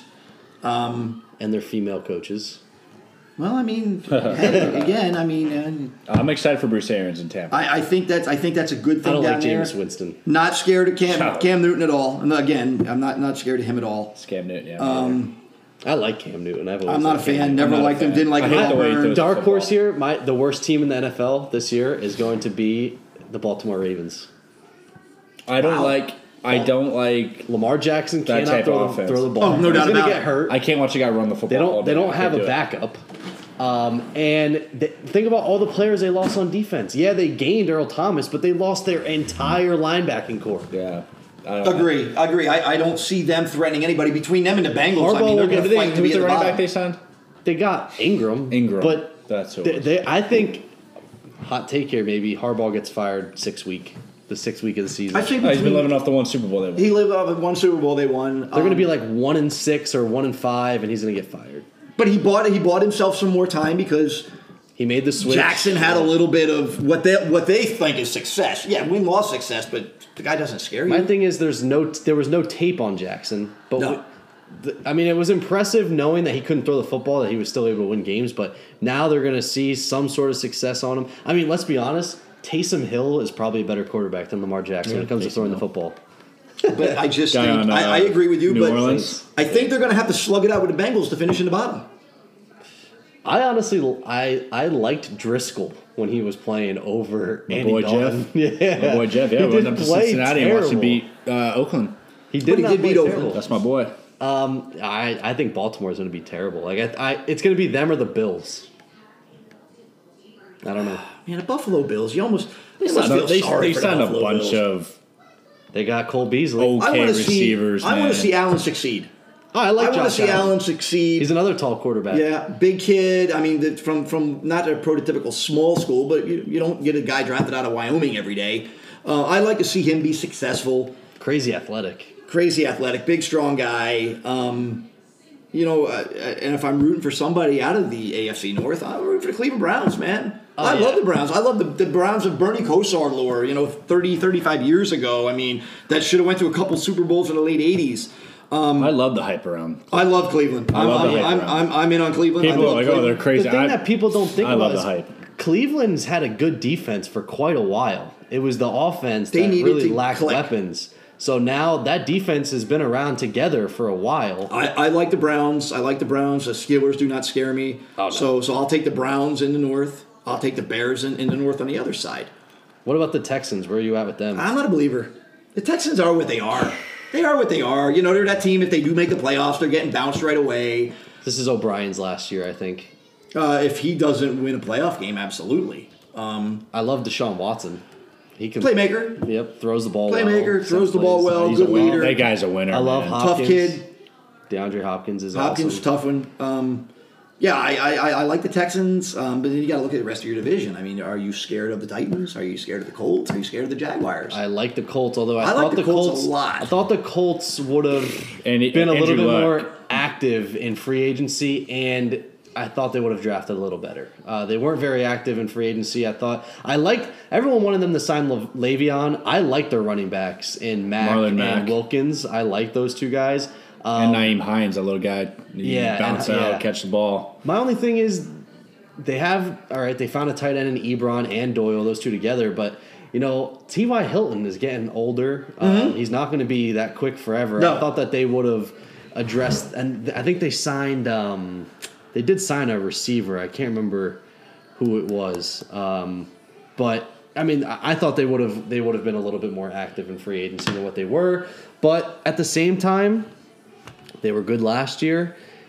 If they feel like, sometimes when you bring in too many guys, it can ruin that chemistry. So, you want to bring in the right guys. So I don't know. Maybe that was kind of their thing. So Peter King, Peter King, he's got Baltimore Ravens. Just came out a post-draft early power rankings. Has the Ravens at 12th best team In the Really? league? in the league. in the top half. Wow. Where are the Bears? The Where are bottom- our teams The on that? bottoms teams are Miami, Arizona, Cincy, Tampa, Giants at 28. I disagree with that. The Lions, Jets, Titans, Broncos, Bills, Washington. I disagree with that. I think they're at the even lower. Carolina, Jags, Raiders, Steelers, Falcons, Cowboys at 16, Texans at 15, Packers, Seahawks, Ravens, Browns at 11. Dude, I'd take the Falcons over the Ravens. See, that's Vikings what at 10 if I'm and Peter King, Chicago I have at no 9. faith in Peter King. I've seen Peter King, make some unbelievably horrendous Chicago picks. at 9. Chicago at 9? Colts, ahead Colts of them? at 3. Wow. Colts at 3. No. And then their bet he's He might want to flip that upside down or uh, reshuffle his deck or something, but that's Chiefs Peter at King. 1. I mean, I've seen Peter King make some hellacious. That's why this podcast. What this about the podcast is gonna Chargers, take man? off. What about the Chargers? They were good last year. You know what? I I'll love take Phillip Rivers. He He just was popped out good another last kid, year. so he's gonna have another good year. And they didn't have Bosa most of the year last year either. On I defense. would take Phillip Rivers to war anytime, any day. I'd sign him tomorrow. They're another team that needs. Mike Williams finally started to perform last year. Love Phillip. And Love Melvin Phillip. Gordon was a beast last year. And they got another running back though that started to play when Gordon got hurt, who did pretty well. I'm so bad with names. Eckler. Yeah, no, Eckler got hurt too. It was another dude too. There was another guy behind Eckler that was. Oh no, better. but Eckler, he's very good, very good. So I always forget about the Chargers, man. I last year I remember probably almost halfway, 3/4 of the season. I'm like, oh my god, the Chargers are 11-2, good. whatever they were. I was like, holy cow! Was it Justin Jackson? Yeah, Justin Jackson. I totally forgot about the Chargers. Yeah, you know what? I'll have to do a power rankings like a month before the season starts and see where mine matches up with Peter King. Sorry, Peter King.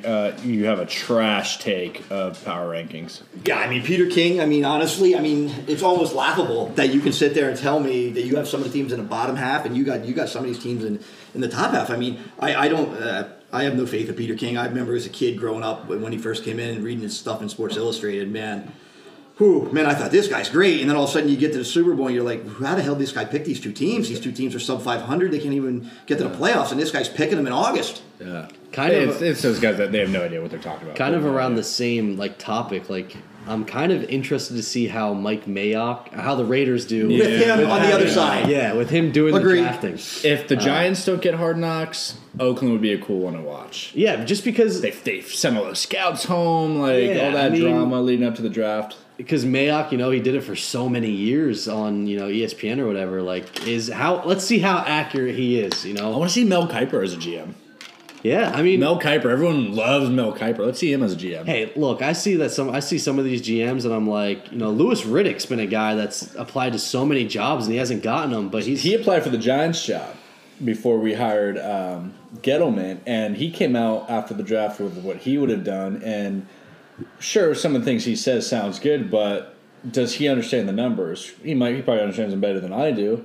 But he's talking about, I wouldn't have traded Odell. I would have signed Landon Collins. We didn't have the money to sign those guys, to have both of them. And we didn't Landon have the money. Collins- Our line is the problem. We wouldn't have no money to get the line. We wouldn't have gotten Zeitler, who is top 5 right guards in all of football for the last 3-4 years. So that was the best trade that he's done all year. I like Jabril Peppers. I think I'm going to miss Odell, the talent. I don't miss the drama queen. But I like the move we made with them. We'll see how the draft picks play out with Lawrence at 17, and then we got O'Shane. They call him X-Man. I don't know how to say his last name, from Old Dominion, the linebacker. That was pick 95, I think, was part of that deal. So we'll see how that plays out. But getting rid of Vernon, I was fine with cutting him. He did nothing for us. And Beckham, yeah, that sucks to lose. You can't replace a Beckham talent, but we finally have a line, and all those championship runs, we had defensive line and we had offensive line. and not signing Collins, safeties to me are ranking just like running back. You can't. I agree. I like Collins. I'm a big Collins fan, man. Just he's not worth all that money. Eddie Jackson was a 4th or 5th round Granted, pick, and he's he, double-edged sword with Collins. He didn't put up great numbers last year or so, but he also had no help in the backfield. No. You didn't really have much help there. So he can't be as aggressive as he was a couple years ago when you had DRC, Jenkins, and some of these guys playing at full strength. You had Jenkins, who still played well, but he was the only guy out there. So Collins couldn't really sit back and just kind of mind. He had to go up and play coverage, and that's not his strength. You know what I mean? think, But you can't pay him the that money kind that of money. Washington gave him. There's That's- no and that's keep the Beckham problem. with I the mean, contract. You couldn't do it. Right So, now, I think what he's talking about, I don't buy it. the transition is on defensively. where you go away from them big hitting safety because you can't hit anybody anymore. You can't hit anybody. So now you go either edge rushers, and are they as valuable as they used to be? Everybody wants to push up the middle. You get a guy like Tom Brady, you want to be in his face. Now you get mobile quarterbacks, and linebackers are the most important. Well, an edge rusher, like, yeah, it's great, but you can't hit the quarterback. So Can't hit the quarterback. So to me, the linebacker value is so high right now. You're hoping you create poor throws by rushing. Not even so much sacks anymore. It's creating pressure. Exactly. That's what the NFL's resorted to. That's been the Giants' biggest. They don't create any pressure. Guys sit back there and dissect the defense that hasn't been strong in the That's backfield. one thing I love about Khalil Mack is he gets a lot of sacks, but how many of those sacks are like clear hits on the quarterback? They're mainly just dinky, like. But he's up there. Yeah, he's in their and face he's all the time. always going after the football. Like, I mean, so many strip sacks. You need those guys. Yeah, I mean that's what I mean. You know, everyone says, "Oh, the Bears gave up 2 first-rounders." Look, I'll take Khalil Mack in the first round any day. One of the best defensive players in all of football. Yeah, so that's fine. So I'm good with that. I don't have anything else for the NFL, but I did have a question for you though when it came to. So obviously those of you know that like Rob played professional baseball, recently retired. I had a question. Did you, when you were in the National League, did you have a bat deal, or did you just did you borrow? I didn't have a bat deal. Borrow? I got some bats from some companies when I was in the minor leagues. Because once you get to Double A, that's when you start hitting. So I had a few Max bats. I had a couple Victus bats. I had that connection through my agent. Got my name put on like a hot shot. Thought that was cool. But then when I got to the big leagues, I went in the back closet, man, and I just picked out some bats that felt good, and I was swinging a couple sand bats, and I had some bats around, but no, I didn't have any bat deals. I just didn't know how that works for pitchers. No, you think gloves and shoes? Got gloves and shoes, man. Maybe, yeah, guys like that can hit. Greinke and I'm sure some of those guys, got some money coming in from certain bats. Yeah, I was wondering that. I was sitting there last night. I'm like, I wonder if you got a bat deal. But I was like, I was going to text you. I was like, but let me just ask on the podcast. I still keep a bunch of lumber around, so that would have been cool. But pitchers, I think you got to really be a hitter, man, to get that done. Yeah. Also, so like when you retired, all right, what was your first day of retirement like? I feel like this is something I would ask like a 70-year-old that retired, but. I mean, it was just like normal stuff because it was still kind of in the off season. I think once the season started, and then kind of sitting around and realizing like, hey, I'm not there right now. It's weird, But like I said earlier, man, I just got to do a lot of cool stuff. I remember one of the first days, Kelly and I we went on Wekiva Springs in Florida, and we were just kind of canoeing, kayaking around, and just sitting in the water all day. Nice summer day, and just enjoying myself. Just like I said, having some experiences. On a personal level that I've never got to do, and literally just enjoy everyday life for a little bit. It was definitely weird not kind of being involved in spring training and all that like I'm used to. It definitely felt like, hey, I'm supposed to be somewhere right now. Because I'm used to. For the last 8 years professionally, I was gone. I was when February came around, or even late January, I was in Arizona or Florida for spring training, whatever it was. I was at the complex getting ready, and here I was kind of sitting around. I'm like, this is weird, but I'm enjoying it right now. And Leon, so those of you that also don't know, Leon's been a travel baseball coach and a coach in baseball around here for freaking ever. It seems like he coached me, he coached Rob. What's it? And you've kind of been like Rob and I didn't play together, but what's it been like? So you coached him. What's it been like to kind of see him go from? Basically seen it all from the time he was. I've seen a line. That's only with Rob. That's with everybody. You hope guys, and it is nice. You like 2 guys like yourselves, Augusto, Sharanko. It's cool to sit down. Here we are, how many years later, and you build some good relationships out of it. It was pretty cool. You see a guy get drafted. All right, that's pretty cool. You get in the minor leagues, and of course you think, wow, this guy's got a shot to make the big leagues. And then you do get that call as a friend and as a coach, and you're like, holy shit, this guy's going to pitch in the major leagues tomorrow night. It's pretty wild. But there's a lot of you guys that had some pretty special stories. You know what I mean? You probably had a chance to go and did to go to Westchester, but you chose another avenue for yourself. You got married. You got a little boy. You got a little girl on the way. You're moving on your careers, and you took a different path. And you basically maybe could have won a College World Series, but you're happy with your life now. You got a great wife, beautiful wife. You have a little guy, and you have another on the way. So isn't it something how your lives translate? I was talking to my old coach, Coach Carter, last night at baseball practice. I took him a scorebook from 1996 when his son played on my Little League team. We looked at that. There was only one kid on the whole team who played baseball. 13 kids on that roster, and it was a 10-year-old Little League team. One kid on that team played high school baseball. There's kids on that roster that went to jail. There's kids that are in the military, retired at this point, all these years later. It's funny how everybody, after doing this for 26 years, how everybody has their own story. It's not only a baseball story. I've seen guys go on to be great football players, soccer players, lawyers, doctors, firefighters. Tom Penn, professional firefighter. I mean, wow. It's just funny how all the characters work. Yeah, of course, every kid wants to be a Major League Baseball player at that point, but let's face your fact. You never had a Major League fastball, but you got guys out. Mm-hmm. So to watch you pitch at 17, 18 years old, I remember you pitched a game 1-0. We won down in Delaware. Like, holy shit, this game went an hour and a half, and Werner threw a 1-0 game, and it was a bulldog. And Rob was a bulldog in different ways. And we had a kid, Coleman Strome, who threw a knuckleball that you could count on win a big game. It's the whole picture is really big. Yeah. And it's not only what happened between the white lines, but the players have changed.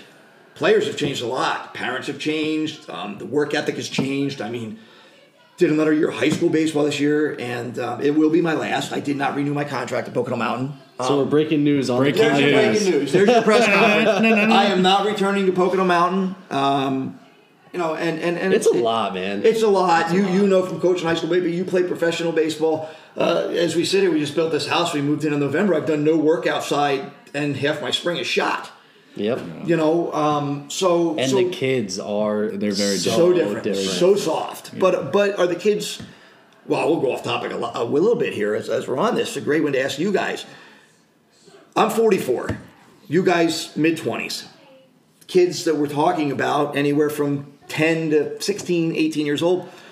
Are the kids soft, or is those of us bringing them up letting them be soft?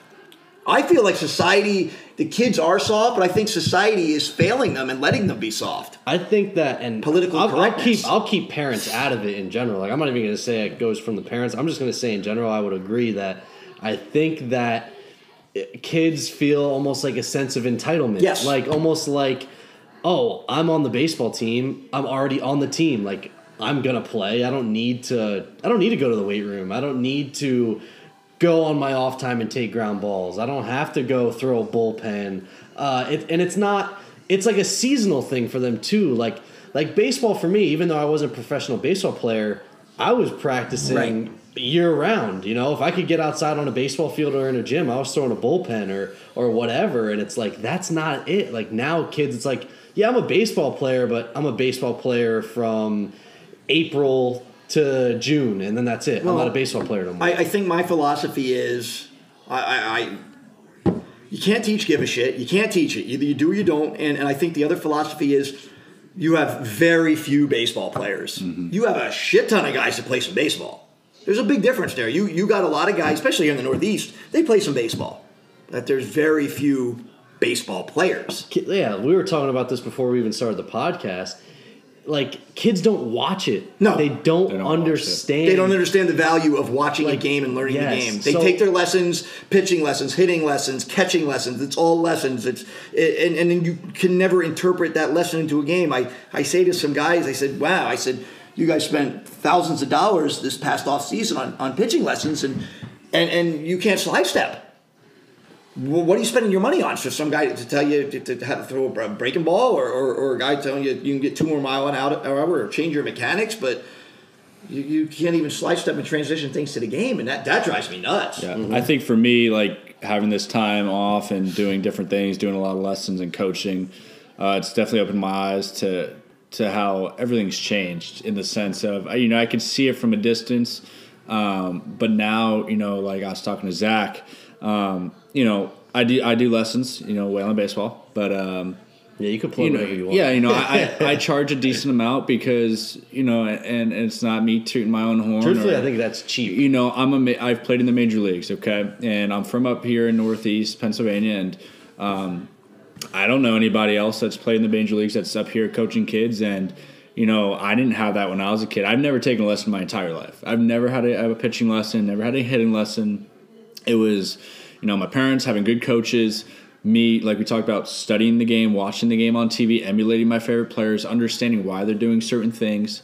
My mindset was just different. And, I have these lessons now, and you've seen them, firsthand. I get these kids up there, and I understand some of them are 10, 11, 12, but I think back how I was at that age, and I was completely different. I can't get these kids to ask me a simple question. We do different things. I try to do certain drills with them. I try to use the language in terms that they understand instead of certain baseball lingo that they might not, because they might be advanced. But they don't talk to me. They don't give me any dialogue with going on. They think I'm just going to give them some magic pill, and they're going to be Noah Syndergaard. That's not how it works. But that's the perception of where we are today. You don't need to know the game. Yeah. You're just going to go out there and you're going to take these lessons and, man, I'm going to be throwing 90 next spring. I charge $65 an hour, and parents now I'm starting to realize they don't even want to pay that. It's like, man, you'll pay all this other stuff for nothing, but I'm giving you the best advice I can give you. I've pitched at every single level, across different states. I've pitched all over this country. No, I don't know everything, but I know a lot more than a lot of people around here. But if you are honest and you give your feedback on a player, they sometimes they'll go elsewhere when you're not telling them what they want to hear. Yeah, they don't. They don't want to. And I'm not going to tell them what they want to hear. That's a big thing, leading you back to the kids at the high school level who play some baseball seasonally. As coach, you're put in that politically correct position where your discipline avenues are different because you're not going to get back and get the school administration. Oh yeah. If Billy goes out and goofs around and doesn't show up for practice and doesn't start the next day, Billy's dad's going to probably call to school. There's 1 out of 10 that's not, but there's 9 out of 10 that's going to call. And is it really worth that $5,000 or $6,000 you're getting a year and all the time you put in? It's not, because you can't discipline Billy. We've had a couple situations like that in my own coaching experience. And I also, kind of going back to what you're talking about with lessons, the kids there's one thing that they lack the most, and it affects them on the field, off the field. It's baseball IQ. Because they don't watch it. You can give them all the lessons in the world, but they don't have the mental capacity when it comes to baseball. They don't know how to apply it. They don't retain the knowledge. I've worked with kids. There are some kids I've worked with for four years. And, yeah, they have gotten better, but they don't go home and do the things I tell them to do. And 2, they aren't mentally smart enough baseball-wise. Like, you could be a freaking all-A student, have 4.0 GPA, but baseball IQ is totally different than book smart. And those kids just aren't mentally smart enough when it comes to baseball to make those switches. So you could tell them till you're blue in the face one thing, and it doesn't matter. They won't switch it. I think that's a problem. Today's kids, they don't watch baseball enough to be able to absorb that information and make a change. And what I've noticed is it goes both ways. 1, they struggle applying because they don't know, and then 2, they don't care enough to learn how to learn that stuff. Like, I've harped on it with some of these high school kids around here. Is I feel there's no respect from the players. They don't respect their teammates. They don't respect the game. They don't respect the coach's time. Oh no. Guys skip practices for every little excuse. Things that these guys do now in high school, and like I said, we're not very old. We're in our mid-20s, not too far removed from high school and certain things. Some of these excuses I would never use with my coaches. They would never fly. It would never fly with me. I would never have the guts to say some of the things these guys say to their coaches and the excuses they make. And you played in a different. The South was way different than Northeast. I played up here in a good program. When I was younger, and I went to Florida and I played in a very maybe not the best program, but around travel ball, one of the most elite. But being around baseball minds that demanded a lot, and it wasn't anything I couldn't handle. But it's respecting. Hey, this coach is taking 2 hours out of his day to work with us, and I respect, what he's done with the game, who he is, what his track record. I'm going to bust my ass for those 2 hours. I'm going to give him everything I got. I'm not just going to go through the motions. These kids come to practice, they swing, do the same wrong habits over and over again. No matter how many times you tell them the same thing, they don't give a crap. They just keep doing it and doing it, and it just makes you want to pull your hair out of your head. And it's it's tough because I would love to help change some of the culture here with some of these younger guys and give back, but I don't know how to apply it to some of these guys. It's hard to give back. There's no accountability. Yeah, it's hard to give back because they don't seem to care. It almost goes unappreciated. I think the one thing I did notice, going off coaching high school level and stuff like that, and I thought we got Rob to come up. I was like, this is great. This is great for these kids. You know, they'll have a guy who's been in the big leagues. I don't know if a guy walked over and asked, hey, how do you prepare for a game? Not one question. What's your off days like? I mean, even to be cool and say, dude, what's it like, you know, King Felix, Robinson Cano, anything. Not even a baseball question. Not even what are you thinking? I mean, or what should I do here? Or hey, you know, the game last night, you know, should I have thrown over twice? Should I have slide stepped here? Should I look to cut down a lead runner? You know, I was 0-2. Should I have made that pitch? Nothing. Yeah. It's like, wow, you guys are playing baseball. You have something that very few get, and you don't take advantage of it? I mean, that would like blew me away. But it was, I just kind of sat back and watched, just to watch how they would be. Mm-hmm. Wow, man, I'll tell you what, you don't want to get knowledge then. And it's across all age levels. It is across. You know, yeah. You know, and you know, we coach some younger guys, and you know, we got some talented young players. And going back to things I didn't need to be taught is like dugout etiquette. You don't eat French fries in the dugout during a game. You don't eat during the game. You don't.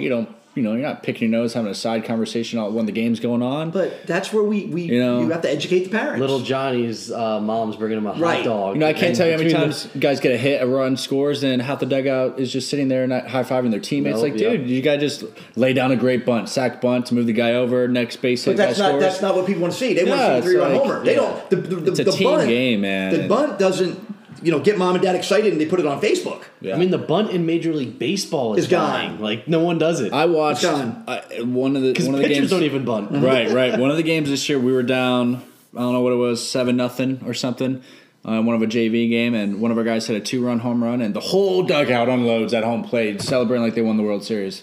Guys jumping on the plate. Cool, freshman, cool moment. I get it's high school, it's fun. But act like you've done it before. You're losing 7-2. It drives me nuts when a team in high school, or even like at the college level, like a kid hits a home run and then they all crowd home plate. Can't stand it. No. Just let them walk in the dugout, high celebrate five the dugout. them, Yeah. It's not. Listen, if it's not the game winner, respect your tie the game, put some clout to it. But like Rob says, we're getting housed up on. Understand the situation, man. For 6 innings. And we're excited, but where was the excitement for the first 6 innings? Yeah. That 2-home run doesn't mean a damn thing. The game's over. The game's over. I mean, you lost the game. Great, you hit a home run. It's exciting, but man, I have a hard time. I mean, I can't imagine how a coach. We have an assistant at the school who's retired. He was a high school coach when I was in school, and he's 66 years old. I don't know how he does it. I don't. He's got 20-some years on me, and he sees this nonsense, and it's like, man. Yeah, and he feels handcuffed. Where like the old school doesn't work. I've seen things like we talked about having, like Leon touched on, having the school backing you up. In Florida, one of the best programs I've been around, one of my best coaches. He was a hometown guy for that school. Everyone knew who he was, but everyone feared him in a good way and respected him based on his track record.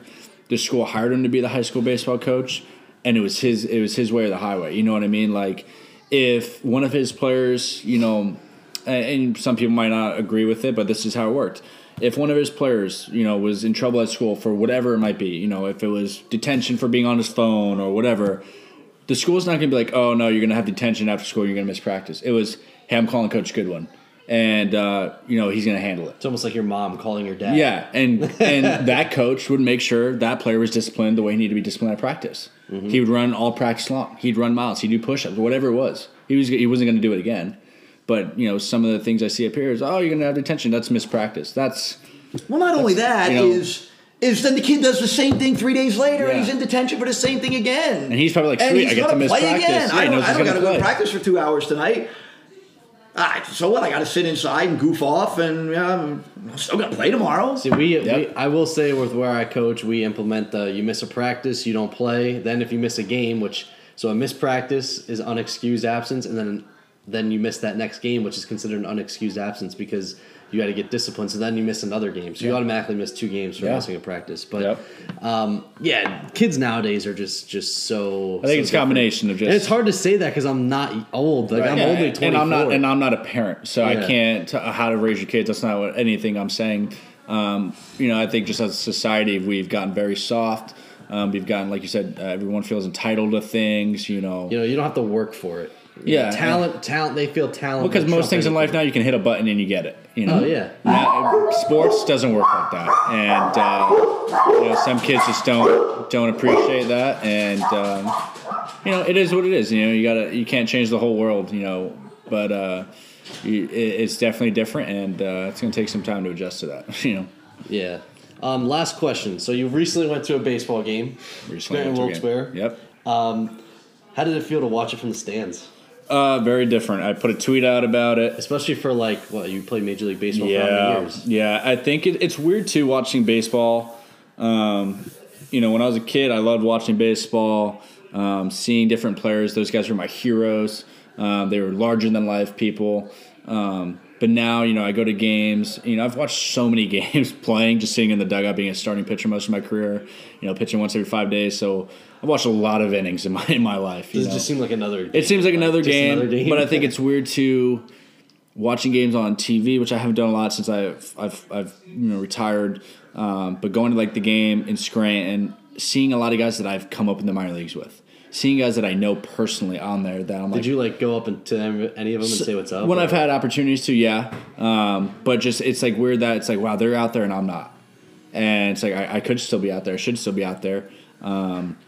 There's definitely that's the weird part. So I don't appreciate. Well, I don't want to say I don't appreciate, but it's just I don't get that same excitement watching games like I used to. But it's definitely that weird feeling where it's man, I want to go compete right now. I want to be out there competing, especially when you see guys talent wise.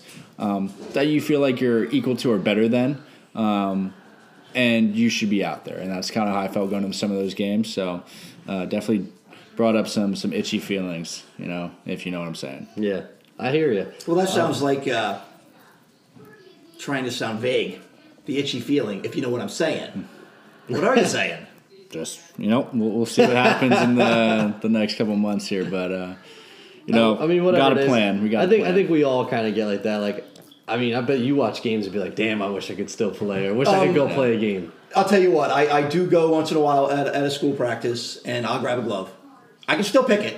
I can still field it. I can still chuck it across the diamond. I felt pretty good a couple times this year. Ran down a couple fly balls. BP's gotten better with age. My BP was really good. I used to wear a helmet anytime this guy threw. It didn't matter if it was soft toss. It has gotten there, but I'll tell you. I get excited every spring. And then I get halfway through the spring and I'm like, where's you out? Yeah. It becomes exhausting. And then you sit there and you look, as we're sitting here, I'm looking at it, I'm like, yeah, I need to move the topsoil there, and there's a tree that needs to be cut there, and flowers need to get planted there, and you start to see things different. And I used to always sit there and say, man, how the hell does this guy's house look like shit? He doesn't do anything around his house. He doesn't cut his grass. Well, now I kind of know why, because you're always at a baseball field. Yeah. And my job now is kind of the same thing. I'm a parks maintenance and parks director, so to speak, and I take care of a couple parks and mow the grass and plant trees and manicure baseball fields, and then you come home and do it again. Yeah. And it's like, man, didn't I just mow over 8 hours today? And I got to go home and mow over 3 more hours. Yeah. So there's a lot of factors. So I'm definitely gonna be stepping back a little bit now and taking a break and enjoying things. And I think for me too, real quick, is baseball being my job, my career for a while, I've learned to be that fan again in other ways. Wrestling, I've always been a big fan of wrestling. Despite the PG thing, I understand it's for kids and it's just fun entertainment for me. Wrestling. But I do. Football, I love football more now than I ever have because I get to just enjoy it as a fan. There's no pressure to watch a game or having to worry about all the business stuff behind it and knowing certain players. I know some players in the NFL, very few, but I get to just appreciate the game for what it is and not look at it as a job or the business end of it like I do with baseball now. Well, this whole podcast we talked about football. Yeah. See, about baseball. I love football. We talk a lot of football on May 14th. It's helped me grow in other areas as well of sports and things that I never really appreciated as much, because I was so baseball oriented, Yeah, it allows you to be a human being. Not that players aren't human beings, but they're always held in that higher standard. So it allows you kind of just live life in just a different way. You've always had a schedule. You know what I'm saying? Practice here, this, that. I got to train now. Now you kind of get to live that. I get to wake up today and do whatever I want. I don't have to beat to somebody else's drum. So I think I think a lot of people can kind of relate to that as. It's everybody wants to do it. Just one day say, you know what, I'm gonna go screw off. Oh, yeah. You know, it's nice. It's like clear to mind. It's refreshing. But sometimes, then you do it, and you sit there and you might say down the road, say, man, all right, I still like to do whatever this is. Now, but I needed to clear my mind. I needed to take a break. I needed to physically rest up. I feel like this is a direct message over here. Like you're speaking to somebody over here. I just, and I'm just in general. I mean, there's. No, I worked in graphic arts. I miss it, man, but I don't know if I'd want to go back with ink and paper and all that again. But did it for 16 years. Well, you can make me shirts if you want. You know what I mean? This was all Sick printing gear. material and media and everything and design and boy, I miss it. But you know what? I don't know if I'd want to do it more than a week. Yeah. You know what I mean? Jump back in. I'd be excited to do it because I did it, and it's like, man, that'd be fun. But now it's like, boy, I want to go back. You know what I mean? You don't know. Only you know how you feel with certain things, and I just think sometimes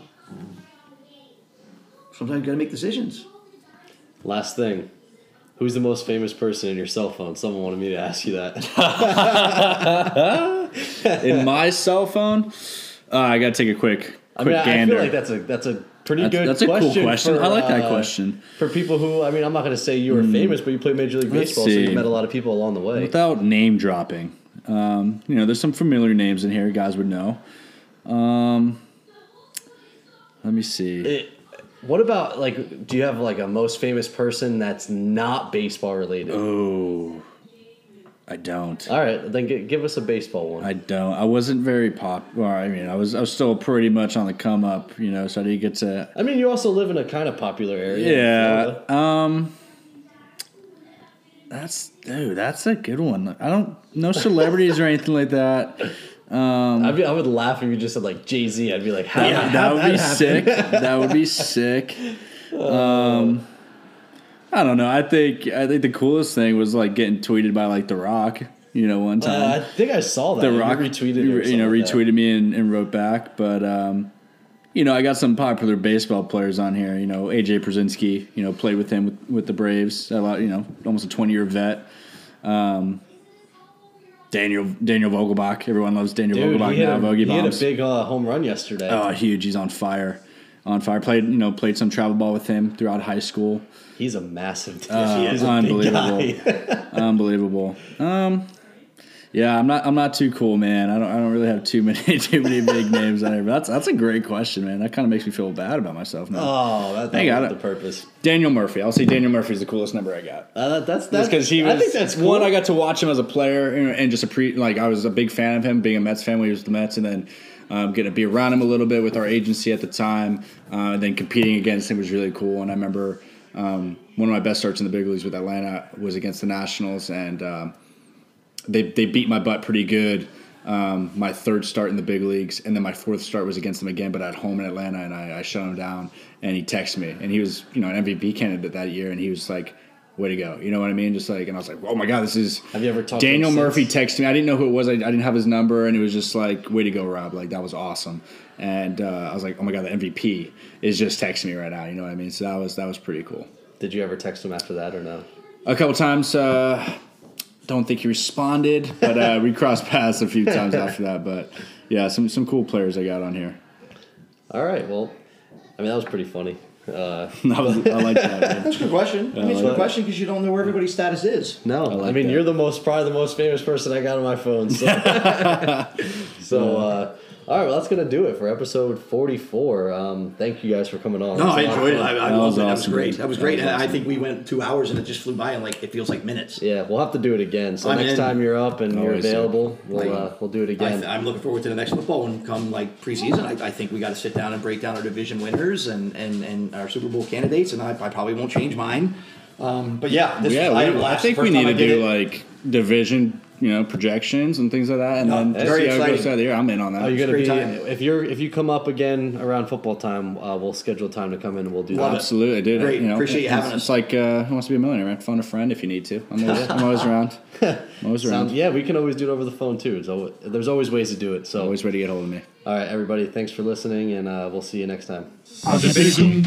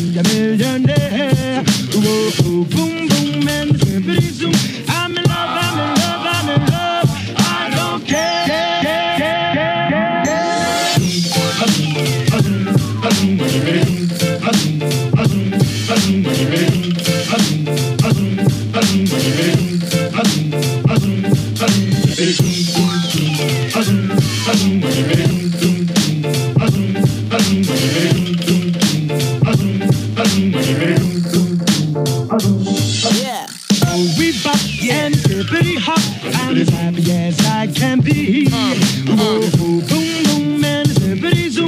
Love is sweet, love is grand, works one. Oh, we bop and zippity hop. I'll never be a millionaire. Oh, boom.